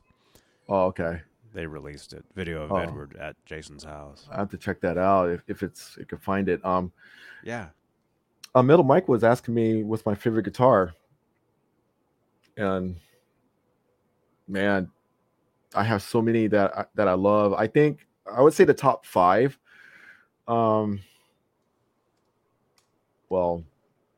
For now, it's the Dean, the Black Dean, the MD-24, which I highly modified it. It's awesome. I love the Sully. That's back there, and I love the Wolfgangs. I played the Wolfgangs for a long time, for probably 10 years. Mm-hmm. Yeah, I would love to get, if I buy like another Wolfgang, I'll probably get the Stealth. I like the Stealth, probably with the what is it called now? The one with the red button on it, the kill switch. The kill switch. Mm-hmm. Yeah, is that the touring? That's not the touring one. What is the? They had a special name for it. There was the USA Edward Van Halen EVH Wolfgangs. Yes. That came with there was a Stealth one. Okay. There was an Ivory one. Those were the USA. Those came with the kill switches. Okay. But they didn't have. But yeah, I would probably say on just the Stealth. Then there was that Relic. There was the one that Chip. Made for him. The Relic one. Yes, well. and that's the touring one, right? That's the touring. The touring one. Okay, yeah. Yeah. That's the one that Edward toured with in 2015. Okay, yeah. I probably would go with the just the Stealth one, just the one with maybe with the kill switch, because I like the Randy Rhoads thing, when he would do it with the Les Paul. Mm-hmm. USA Relic. There we go. Stephen Franklin. Thank you, man. Yeah. And then real quickly, going back to Jason Becker, I just want to show you this picture. Oh, yes. Here. I just found this picture on the internet. That's perfect. So that's the guitar, and you can see Jason's other guitars behind me. The Carvin with the stickers on it. And this was actually at a screening of the documentary Not Dead Yet in Richmond, and Jason was there. Oh, okay. That's what this was. And then there's a picture up top here of me and Jason. That's actually at Slim's, where they actually filmed the ending of the documentary, where Satriani was playing and everybody was playing. That's where that was, actually. Oh, that's awesome, dude. But yeah, anyway, that's that guitar that you were talking about right there. Yeah. That action was so low. There was no string buzz from what I felt when I was playing it. Wow. I mean, you could probably get the Jackson soloist to get the action that low. Mm-hmm. But, the standard for setups for the Jacksons and for the Wolfgangs, I think they were on the high E was 3.5. Where's my ruler at? I just had it because I was just messing with my guitars. No, it's not here. Yeah, it's a 3.5 millimeter, and then it's 4.0 for the low on the 17th fret. So, like underneath the string on the 17th fret, the high is 3.5 and the low is 4.0, and that was standard. So, I mean, to me, that felt kind of high. But now that I'm playing with, with Iron Wrath, I set it up to that specs because I'm kind of hitting the strings a little, harder now on some things, and I don't. It's nice to have that buzz on some things, but you don't want it choking. Yeah, and you're using heavy strings too, right? Yeah, 11s. Yes, 11s. 11s tuned down. You said. Yeah. So on both guitars. No, actually, the 10 to 46 for the D sharp, and for the C is the 11 the 49s, I believe. Yeah. Yeah. So he's bored. He wants to play. Is it dinner time? No, he just had a really nice din. Oh man, I'll be done soon. Okay. Yeah. But yeah, we can. I mean, we normally do these, 5 to 7. I mean, it's cool. We got time. Go another 20 minutes. It'll go by quick. Yeah, it's no big deal. It'll go by quick. But yeah, for the tuning, I mean, we could talk about the Iron Wrath thing.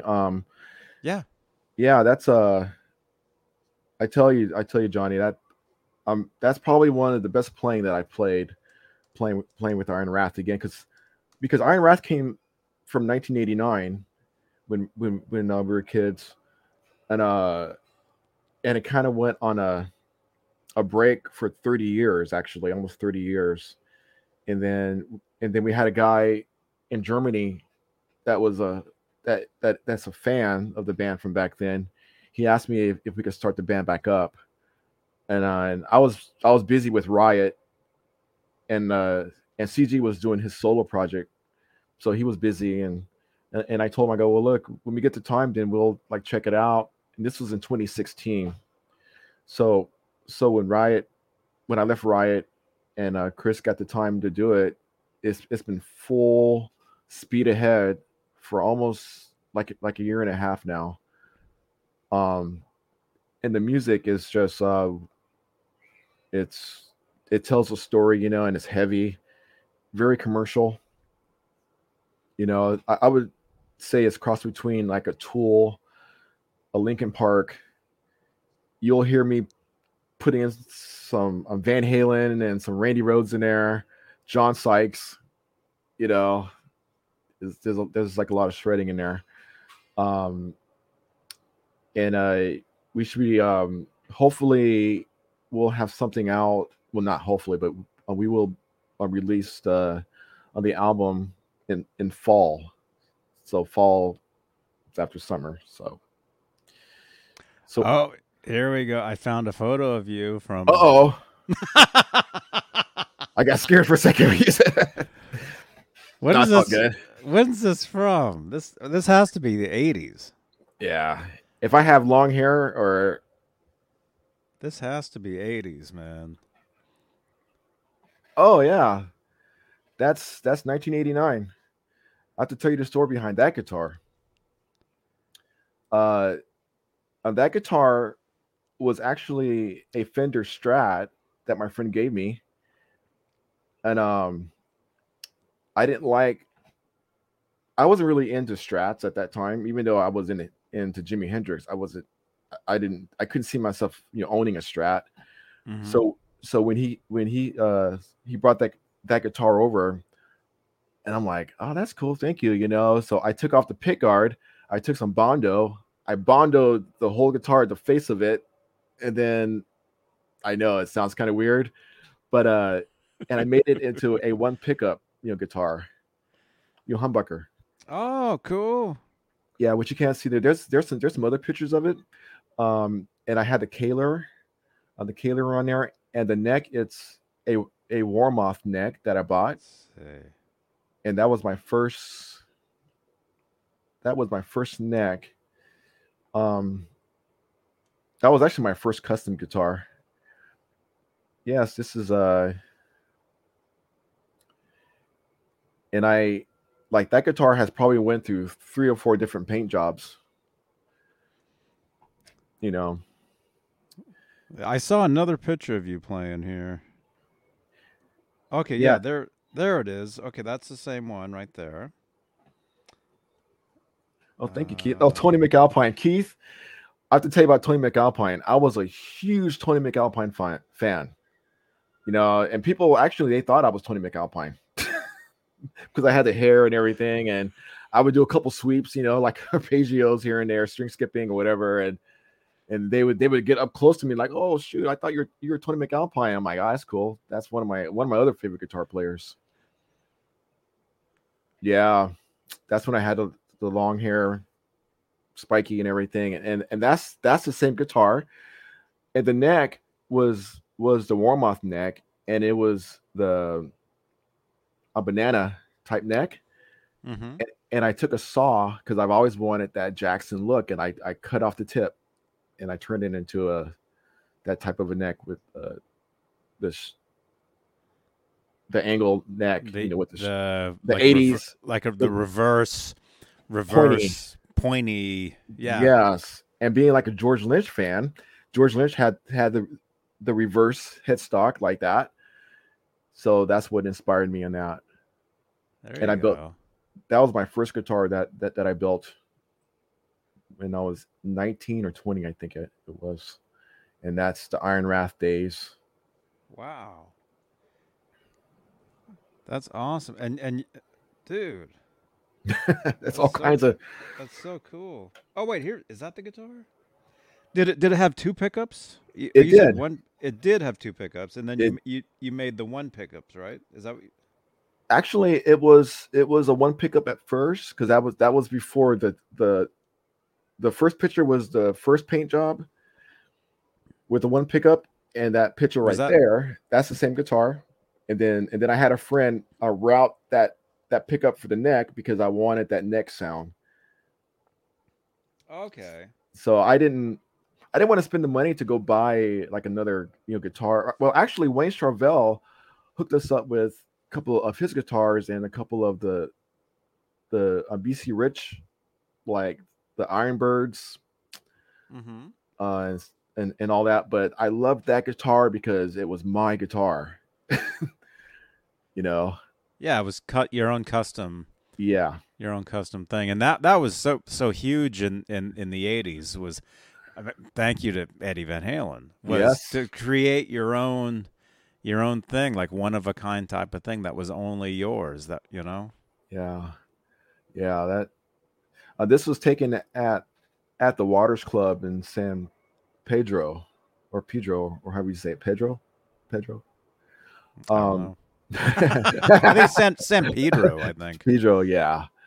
And I gotta tell you a story about that place. We opened up for Freight Train Jane. I remember that band, the singer from Black and Blue. Johnny Lane. Oh, is it Johnny Lane? I can't remember his. I don't know. John Beale. I don't know, but I know of Black and Blue. I know. So before they were. Well, that was an earlier band. Yes, after the Black and Blue. Okay.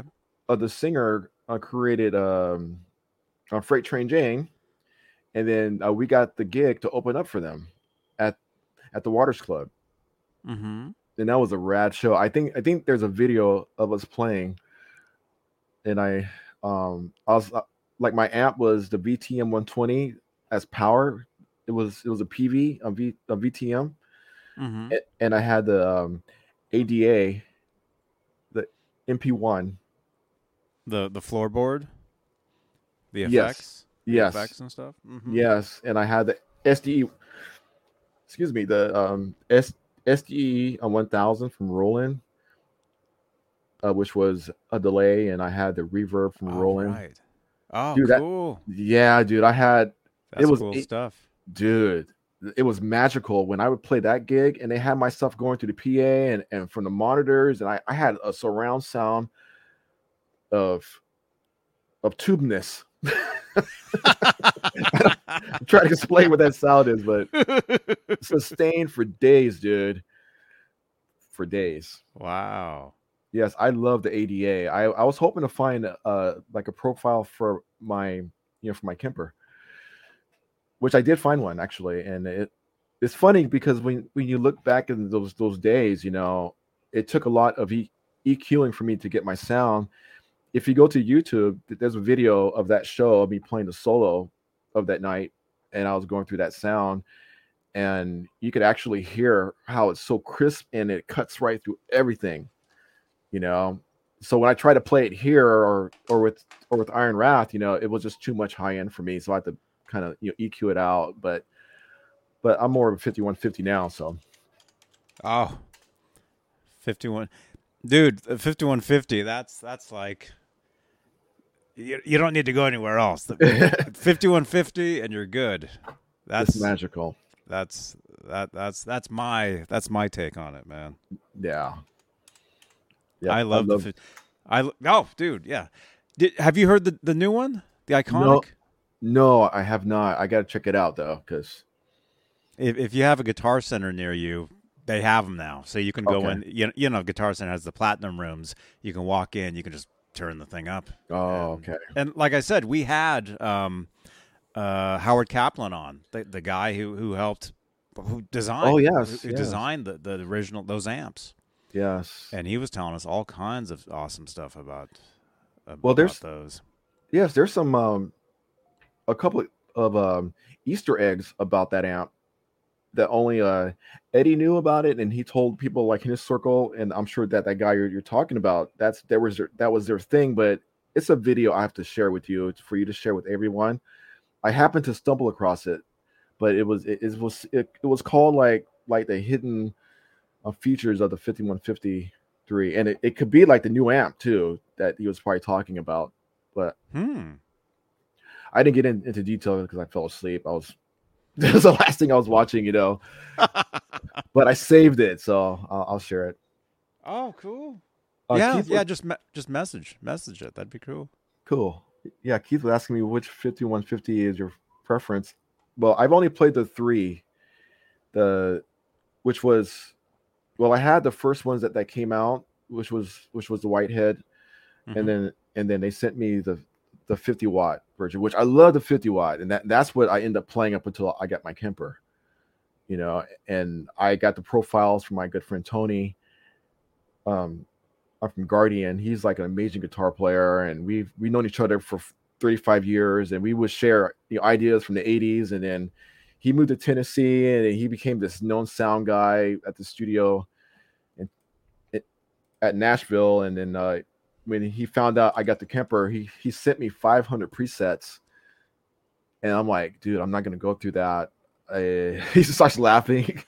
And he goes, oh, you play the 5153, right? 50 watt? I'm like, yeah. He goes, okay, well, go there. So there's probably about 30 of those presets that I loved, So I will eventually get like another 5150 head, Yeah, I would love one. I have the original PV. I have that one that I've had for, well, since 1995, I got it, and it's awesome. And my main amp for since 2008 or so has been the Fender Hot Rod. Is it the DeVille? The 212. If you know the Fender Hot Rod 212. Oh yeah. Amps, the combo. Yeah, the combo. Yeah, heck yeah. That's like that's been my main amp for a lot of years. Nice sounding amp. Or Fractal Audio too. Oh, my friend let me borrow his the Axoflex for a week because he wanted me to set up his guitar. And I go, well, look, if you let me borrow your Axoflex, then I'll set up your guitar for you. Of course, he paid me to do it too, but because I was on that fence of whether I was going to buy the Fractal or the Kemper, and I loved it. Phil Collin, he uses that. A lot of my friends uses that, the Fractal stuff. It was just too much for me to learn when I was about to go on tour with Riot. I couldn't learn it fast enough. That was a part that actually scared me because with Riot, there's a lot of changing, and I was the only guy that was doing it, so my friend had the Kemper, and I went to the studio and I saw how fast he was, editing and stuff, and so I went that route. That's cool. You're welcome, Keith. Awesome. Yeah, there's a lot of great amps out there. With my Kemper, I like to use the Diesel settings on my clean, which it has a really nice throaty sound to it. The EVH could do that as well. I happened to find out about that when we were recording with R11, and he had a couple of them in the studio, and he goes, look, let's try this to be different. I'm like, all right. I wasn't too sure about it because I never heard of it, the amp, but I heard it. I'm like, oh shoot, that's a different sound. It had a throaty, thick tone to it, And then of course, when it went from that clean, then it go to the distortion. That's the 5153, the 50 watt. But then like the main rhythm was the 5153, the 100 watt. So there's 3 amps on that one particular song, actually. That's cool. That's cool. I mean, yeah. I mean, that's the cool thing about recording is you can use so many different things, and you can blend sounds, guitars, amps, microphones, and get just amazing sounds. Yeah, I was talking to CG when with the Iron Wrath, tracking, and I was telling him I would like to blend in going on direct and also with my cabinet being mine, because I play the Dr. Jekyll cabs, which I love. Mm-hmm. They're 400 watt cabs on two on 2x12s. The speakers are the evidence. I can pronounce it. Eminence. Thank you, Johnny. Yes, it's 2 of those on 200 watt and super light speakers that could push out 400 watts, and it's amazing. That cabinet is so light, dude. I could carry that cabinet by myself. Coming from surgery, having I told you about the surgery thing, because I'm carrying like the Mesa Boogie cabinets for years, and all those heavy cabinets I carried all the years. I had to get like the hernia surgery. Oh man, that's good news. Food. Okay, thank you. And yes. Is that the one you've been watching on all yes, videos? That's Johnny. Oh. He was just saying, is that the one that was watching, that you were watching the videos on? Because he would come in when I was watching the video with you guys. I know he can't hear me, but tell him I said hi. He said hi. Hi. Oh, he said hi. That's gonna wrap. See you later. That's so funny. I guess I could have put it on the speaker right here. That's my boy. Yeah, that's cool, man. Yes. That's cool. Yeah, sorry, I'm scrolling. I'm trying to find that picture of us. Oh, no. I'm trying to find. I know there's at least a couple pictures of us from NAMM shows over the years. Yes. I'm trying to find one to show. No, it's cool. KXM Rock. Oh yes, my son. Yeah, he's. It's funny. I bought him a guitar 2 years ago before the pandemic started, and he was all excited and he couldn't wait to do it. But obviously, he's a gamer, so he wanted to play his games instead. And I couldn't fight with him about that, because you know how I am. So I'm like, well, he's still young. He'll eventually want to play guitar. And so just recently, he's 9 right now. So when I told him I would give him my John 5 Telly to him, then he just lit up. I remember that guitar, man. You were playing. You played that at NAMM when you were playing at the Bournes. You did it one of the NAMM demonstrations for them. You were playing that. Yes. It's a really, really nice guitar. They Fender totally hooked me up on that. I was going to use that guitar for whatever I was doing, and I go. I told the guy, I would like to have the John 5 model. I didn't think it was going to be the Squire or the custom shop. I just said, John 5. So they sent me the guitar. So when I came, they actually sent it, to my mother's place. So I stopped by her place to pick up the guitar, and I see the box, and it wasn't a case. There was no case. It was just a guitar. I'm like, this is not the USA version of the John 5 Telly. I couldn't argue with them about it because they sent it to me to help me out, So, it was all good. So what I did, I redid the frets on it. I changed out the pickups. I put the Wolfgang bridge pickup in for the bridge, and I did the SH4 for the neck pickup, and I put my pots in there, the volume pots in there. It's totally custom. Nice playing guitar, and you would not believe this, but I was playing with Iron Wrath. We were practicing, and I didn't have the strap locks on it. I didn't think to put on the strap locks, and I happened to lean over. Well, I did have strap locks in there. I didn't push it all the way in for it to click. So when I leaned over, it came off, dude, and it hit the ground. Said, "Bam!" Exactly, dude. Dude, the guys were like, "Oh my gosh!" like they were hurt, more than more than I was, and I was hurt, but I was like, well, if it's broken, I could fix it, But then I was looking at it, and it just broke the pocket a little bit, and so I just re-glued it. Yeah, big time. It made a weird sound. I mean, it just hit carpet. There was concrete around it, but it hit the carpet, which is concrete under the carpet. It's not like thick carpet. Right. Yeah. Stephen Franklin's asked me, "Do you still set up guitars?" Yep, I still do. I haven't really been doing it like that much. I'll probably do like Steve. Steve is the other guitar player from my band, from the Iron Wrath band, and he'll like ask me to. Actually, I kind of put him off. I feel bad about this because we were supposed to get together and have some barbecue at his pad and have like a guitar day, going through all of our guitars because some big stuff's coming up, and we haven't done it yet. It's been a month, so I'm gonna hook him up and fix my guitars.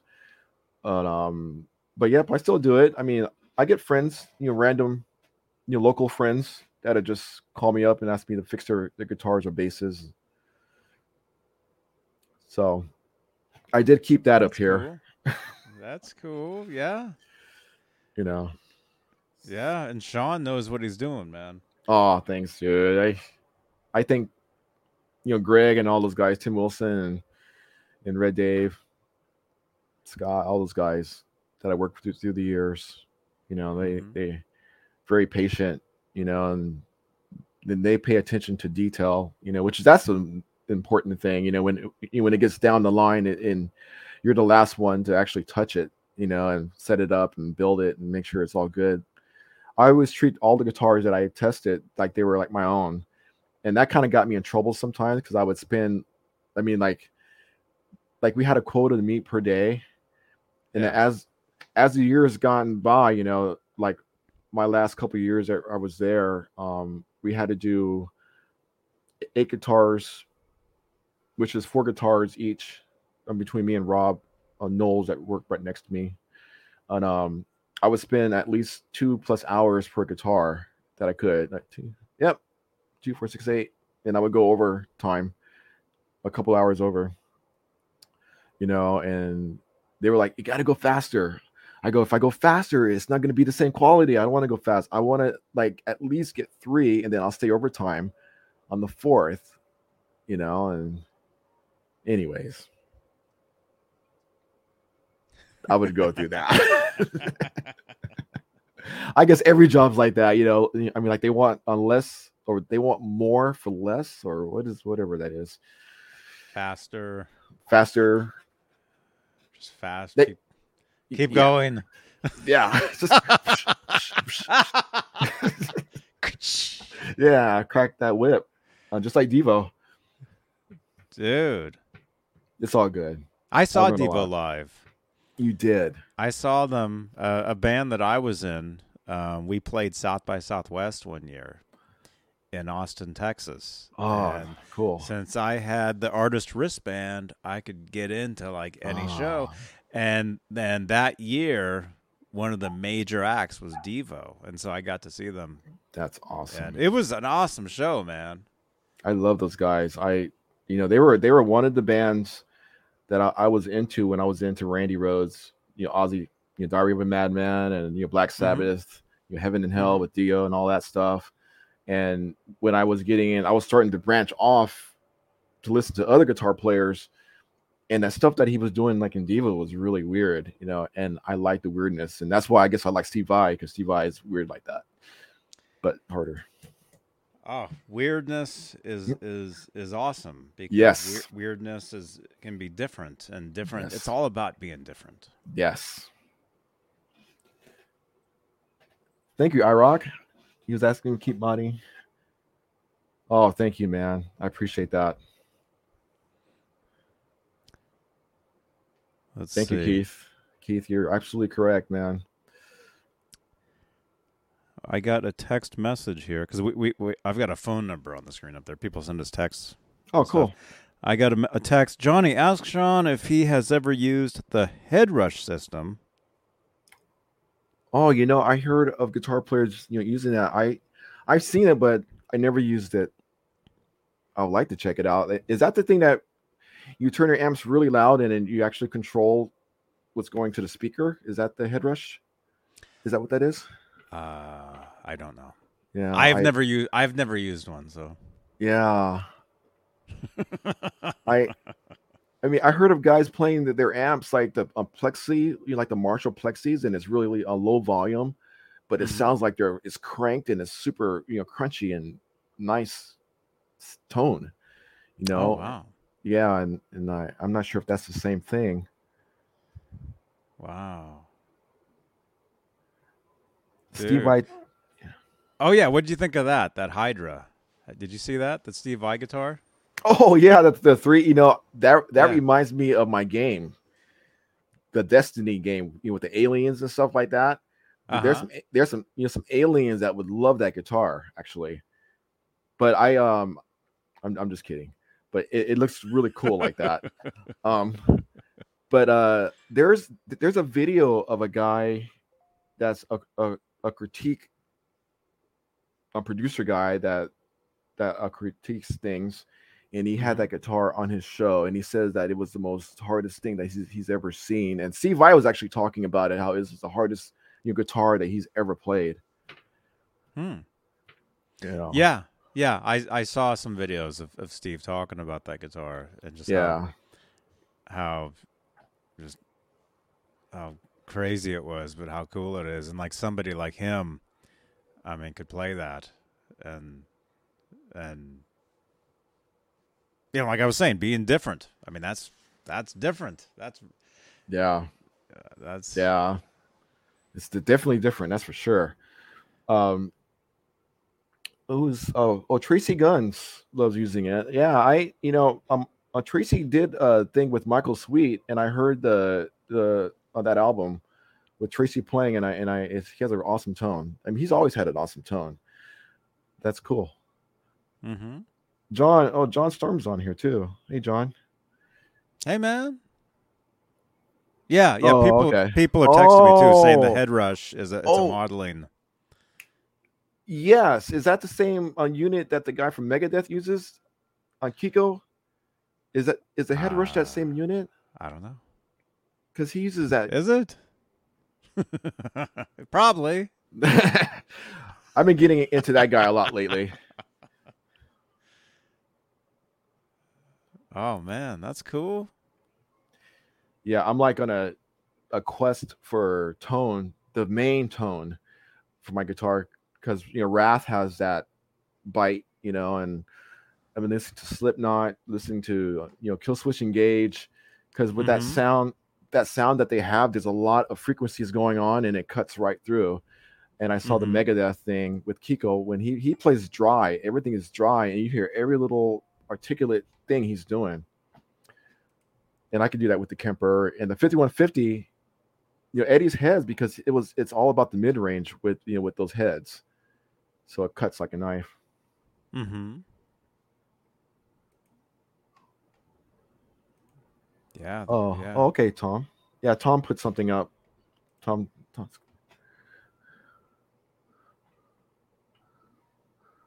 Right, man. Oh, cool avatar too, man. That's the iconic. False Flag, thank you so much, dude. Just saying hey. Oh, hi, False Flag. Thank you, man. Thank you. I love you, Johnny. That's awesome. Oh, okay. Oh, yeah. I'm sorry. Thank you, man. I got sidetracked. On Metal Mike, It's saying he uses a Cortex. That's what it is. That's what it is. That thing's pretty awesome too. Cool. I'm gonna have to check out some of this stuff. Some of these things. I'm gonna have to try them. It's pretty awesome. You know, my Kemper, when I was touring, the sound guys just loved that thing because they would put a mic on the cabinet and they would run it also direct. So I had two sounds. They would blend my sounds together on that PA, dude, and I was like, it kind of like, it reminded me of when I played at the Waters Club, you know, with my VTM and the ADA. You know, I had the high, the cut through, and then I had the low when we do that chunking, that chuck. Iron Wrath. Mm-hmm. There you go, Iron Wrath. IronWrath.net. Check it out, guys. Oh, we have the our YouTube. Mm-hmm. Everything is there actually. Go to IronWrath.net. Although it looks like one of the pages has a broken link though. Let me see. Facebook is good. Okay. I think the Instagram link doesn't work. Oh, okay. We have to fix that because I had to change the name of the handle because that's why. Yeah, because CG wanted it to be more, you know, branding wise, it had to be a certain way. So I changed it to the way how we could get it, the way how that we could get it. Because you can only do a certain way, right? So yeah, we haven't fixed that yet. But thank you for checking it out. Yeah. Let's see, RTG. I'll go ahead and put the YouTube in here. RT. All right, so there's the Iron Wrath YouTube. Cool. So make sure you go and subscribe. Subscribe to them. Yes, I have to tell you our plans real quick. We have some big plans. We're planning on doing a feature to sell, well, to put hopefully onto Netflix. And it's gonna be about our lives, pretty much when we were kids and how we got into Iron Wrath and what we went through and stuff. So that's going to be our focus. And plus, we're going to do maybe about 4 or 5 videos before we even play live. We will definitely be playing live, and we're planning on doing some big shows. And maybe get on a couple tours. Awesome. Yes, and we have a really amazing singer. He's done stuff with Quiet Riot, Appetite of Destruction, you know. But I can't tell you. Yes, we're gonna do the official announcement, you know, of who he is and everything. And he's an amazing guy, and I'm not hopefully, but for sure, I'll bring him on here, or I'll go over there, and then we'll all be together. And yeah, just let me know. You can message me anytime and let's work something up. We can bring you guys all on here. That'd be great. Cool. Thank you, Tom. Awesome. Yeah, Tom says he just watched Answering the Call on YouTube. That was so much fun, and I was so exhausted because I was working these long hours building effects for SeaWorld, and you know, they had us doing crazy stuff, and I had to do the video, you know, with Wrath and all that. So I went to where we were all shooting, and Johnny, I was just like, I was nostalgic or whatever that word is. You know, I was out, you know, out of it. So yeah, so you'll definitely see it in there. But it was, and they were cracking jokes, and I didn't get it. I'm like, oh shoot, that's crazy. Yeah, that's cool. That's great. Cool. Everybody, check that out. Actually, the link is in the chat to the YouTube channel, so make sure to subscribe to them. Check out that video. And Chris sent you a track too, right? Or CG. I'm sorry, I call him Chris. I think he said I have to send him a message. Oh, okay. I have to so I got to get a hold of him. So I'll do that. I'll do that. Let's see.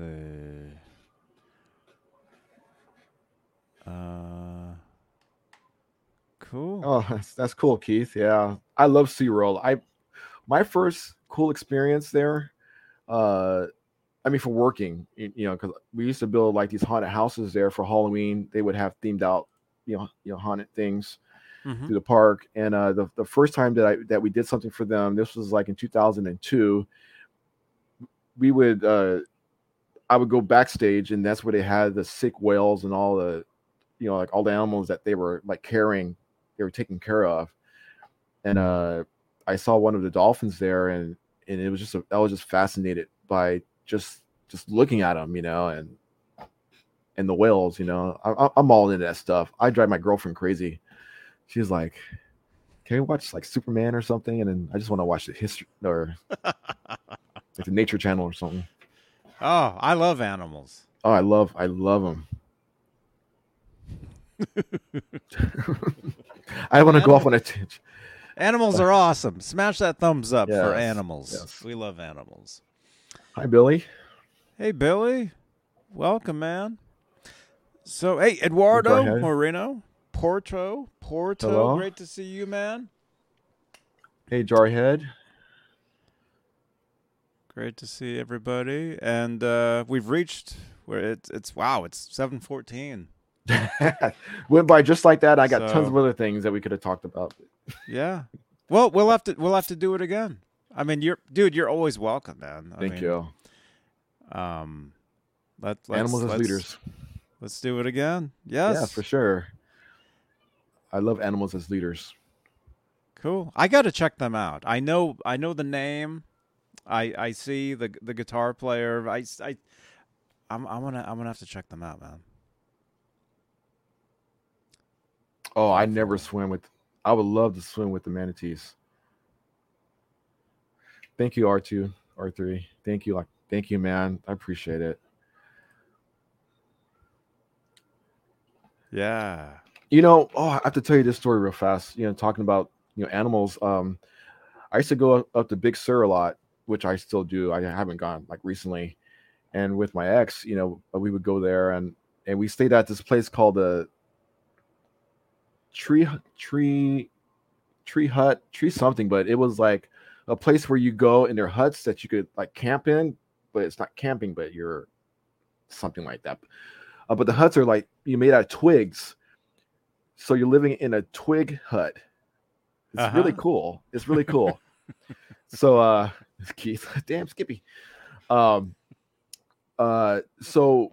like at night, you can hear the not dolphins, the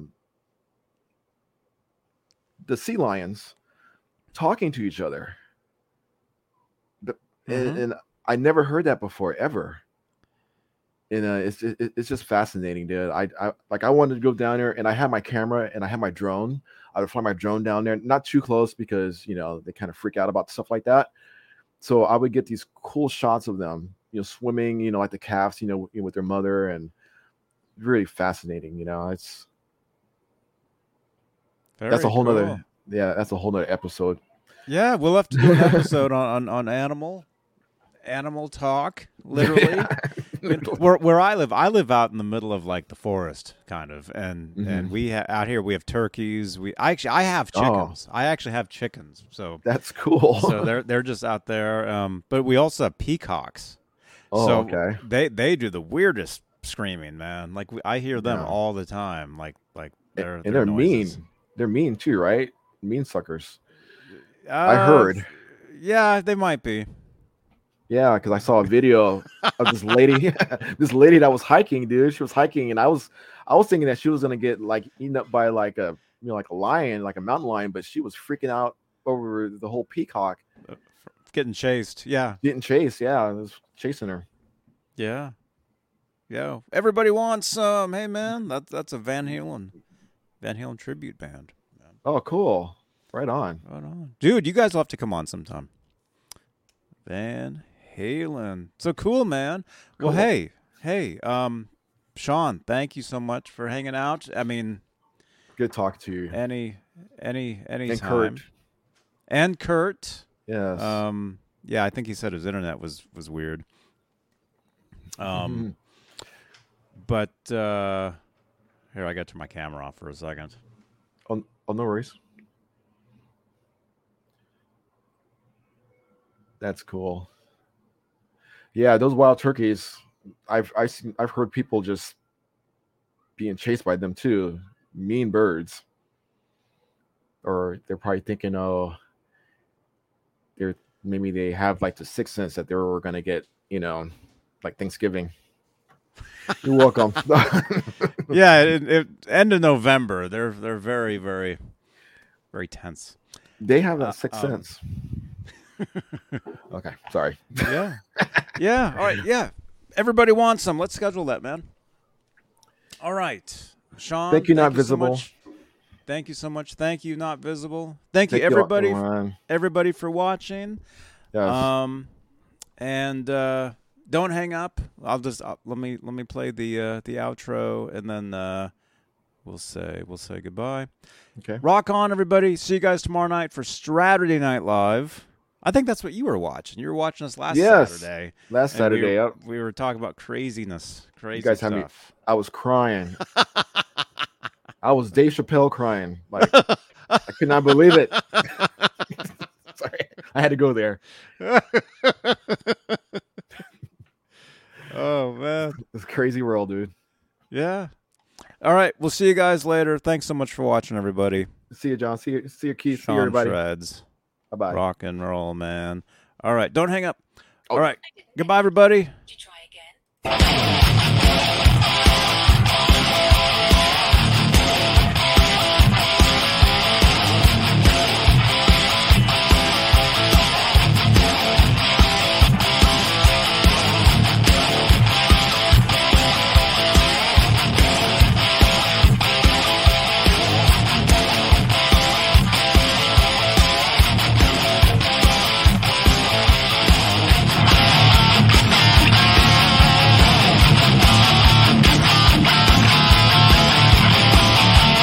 I forgot to say thank you to the channel members.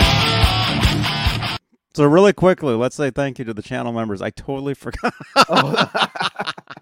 Totally forgot. Thank you so much, channel members. Thank you so much, everybody. Take care. Continued support. Thank you so much, you guys, and we'll see you guys tomorrow night. Cheers. Rock on, everybody. Bye-bye.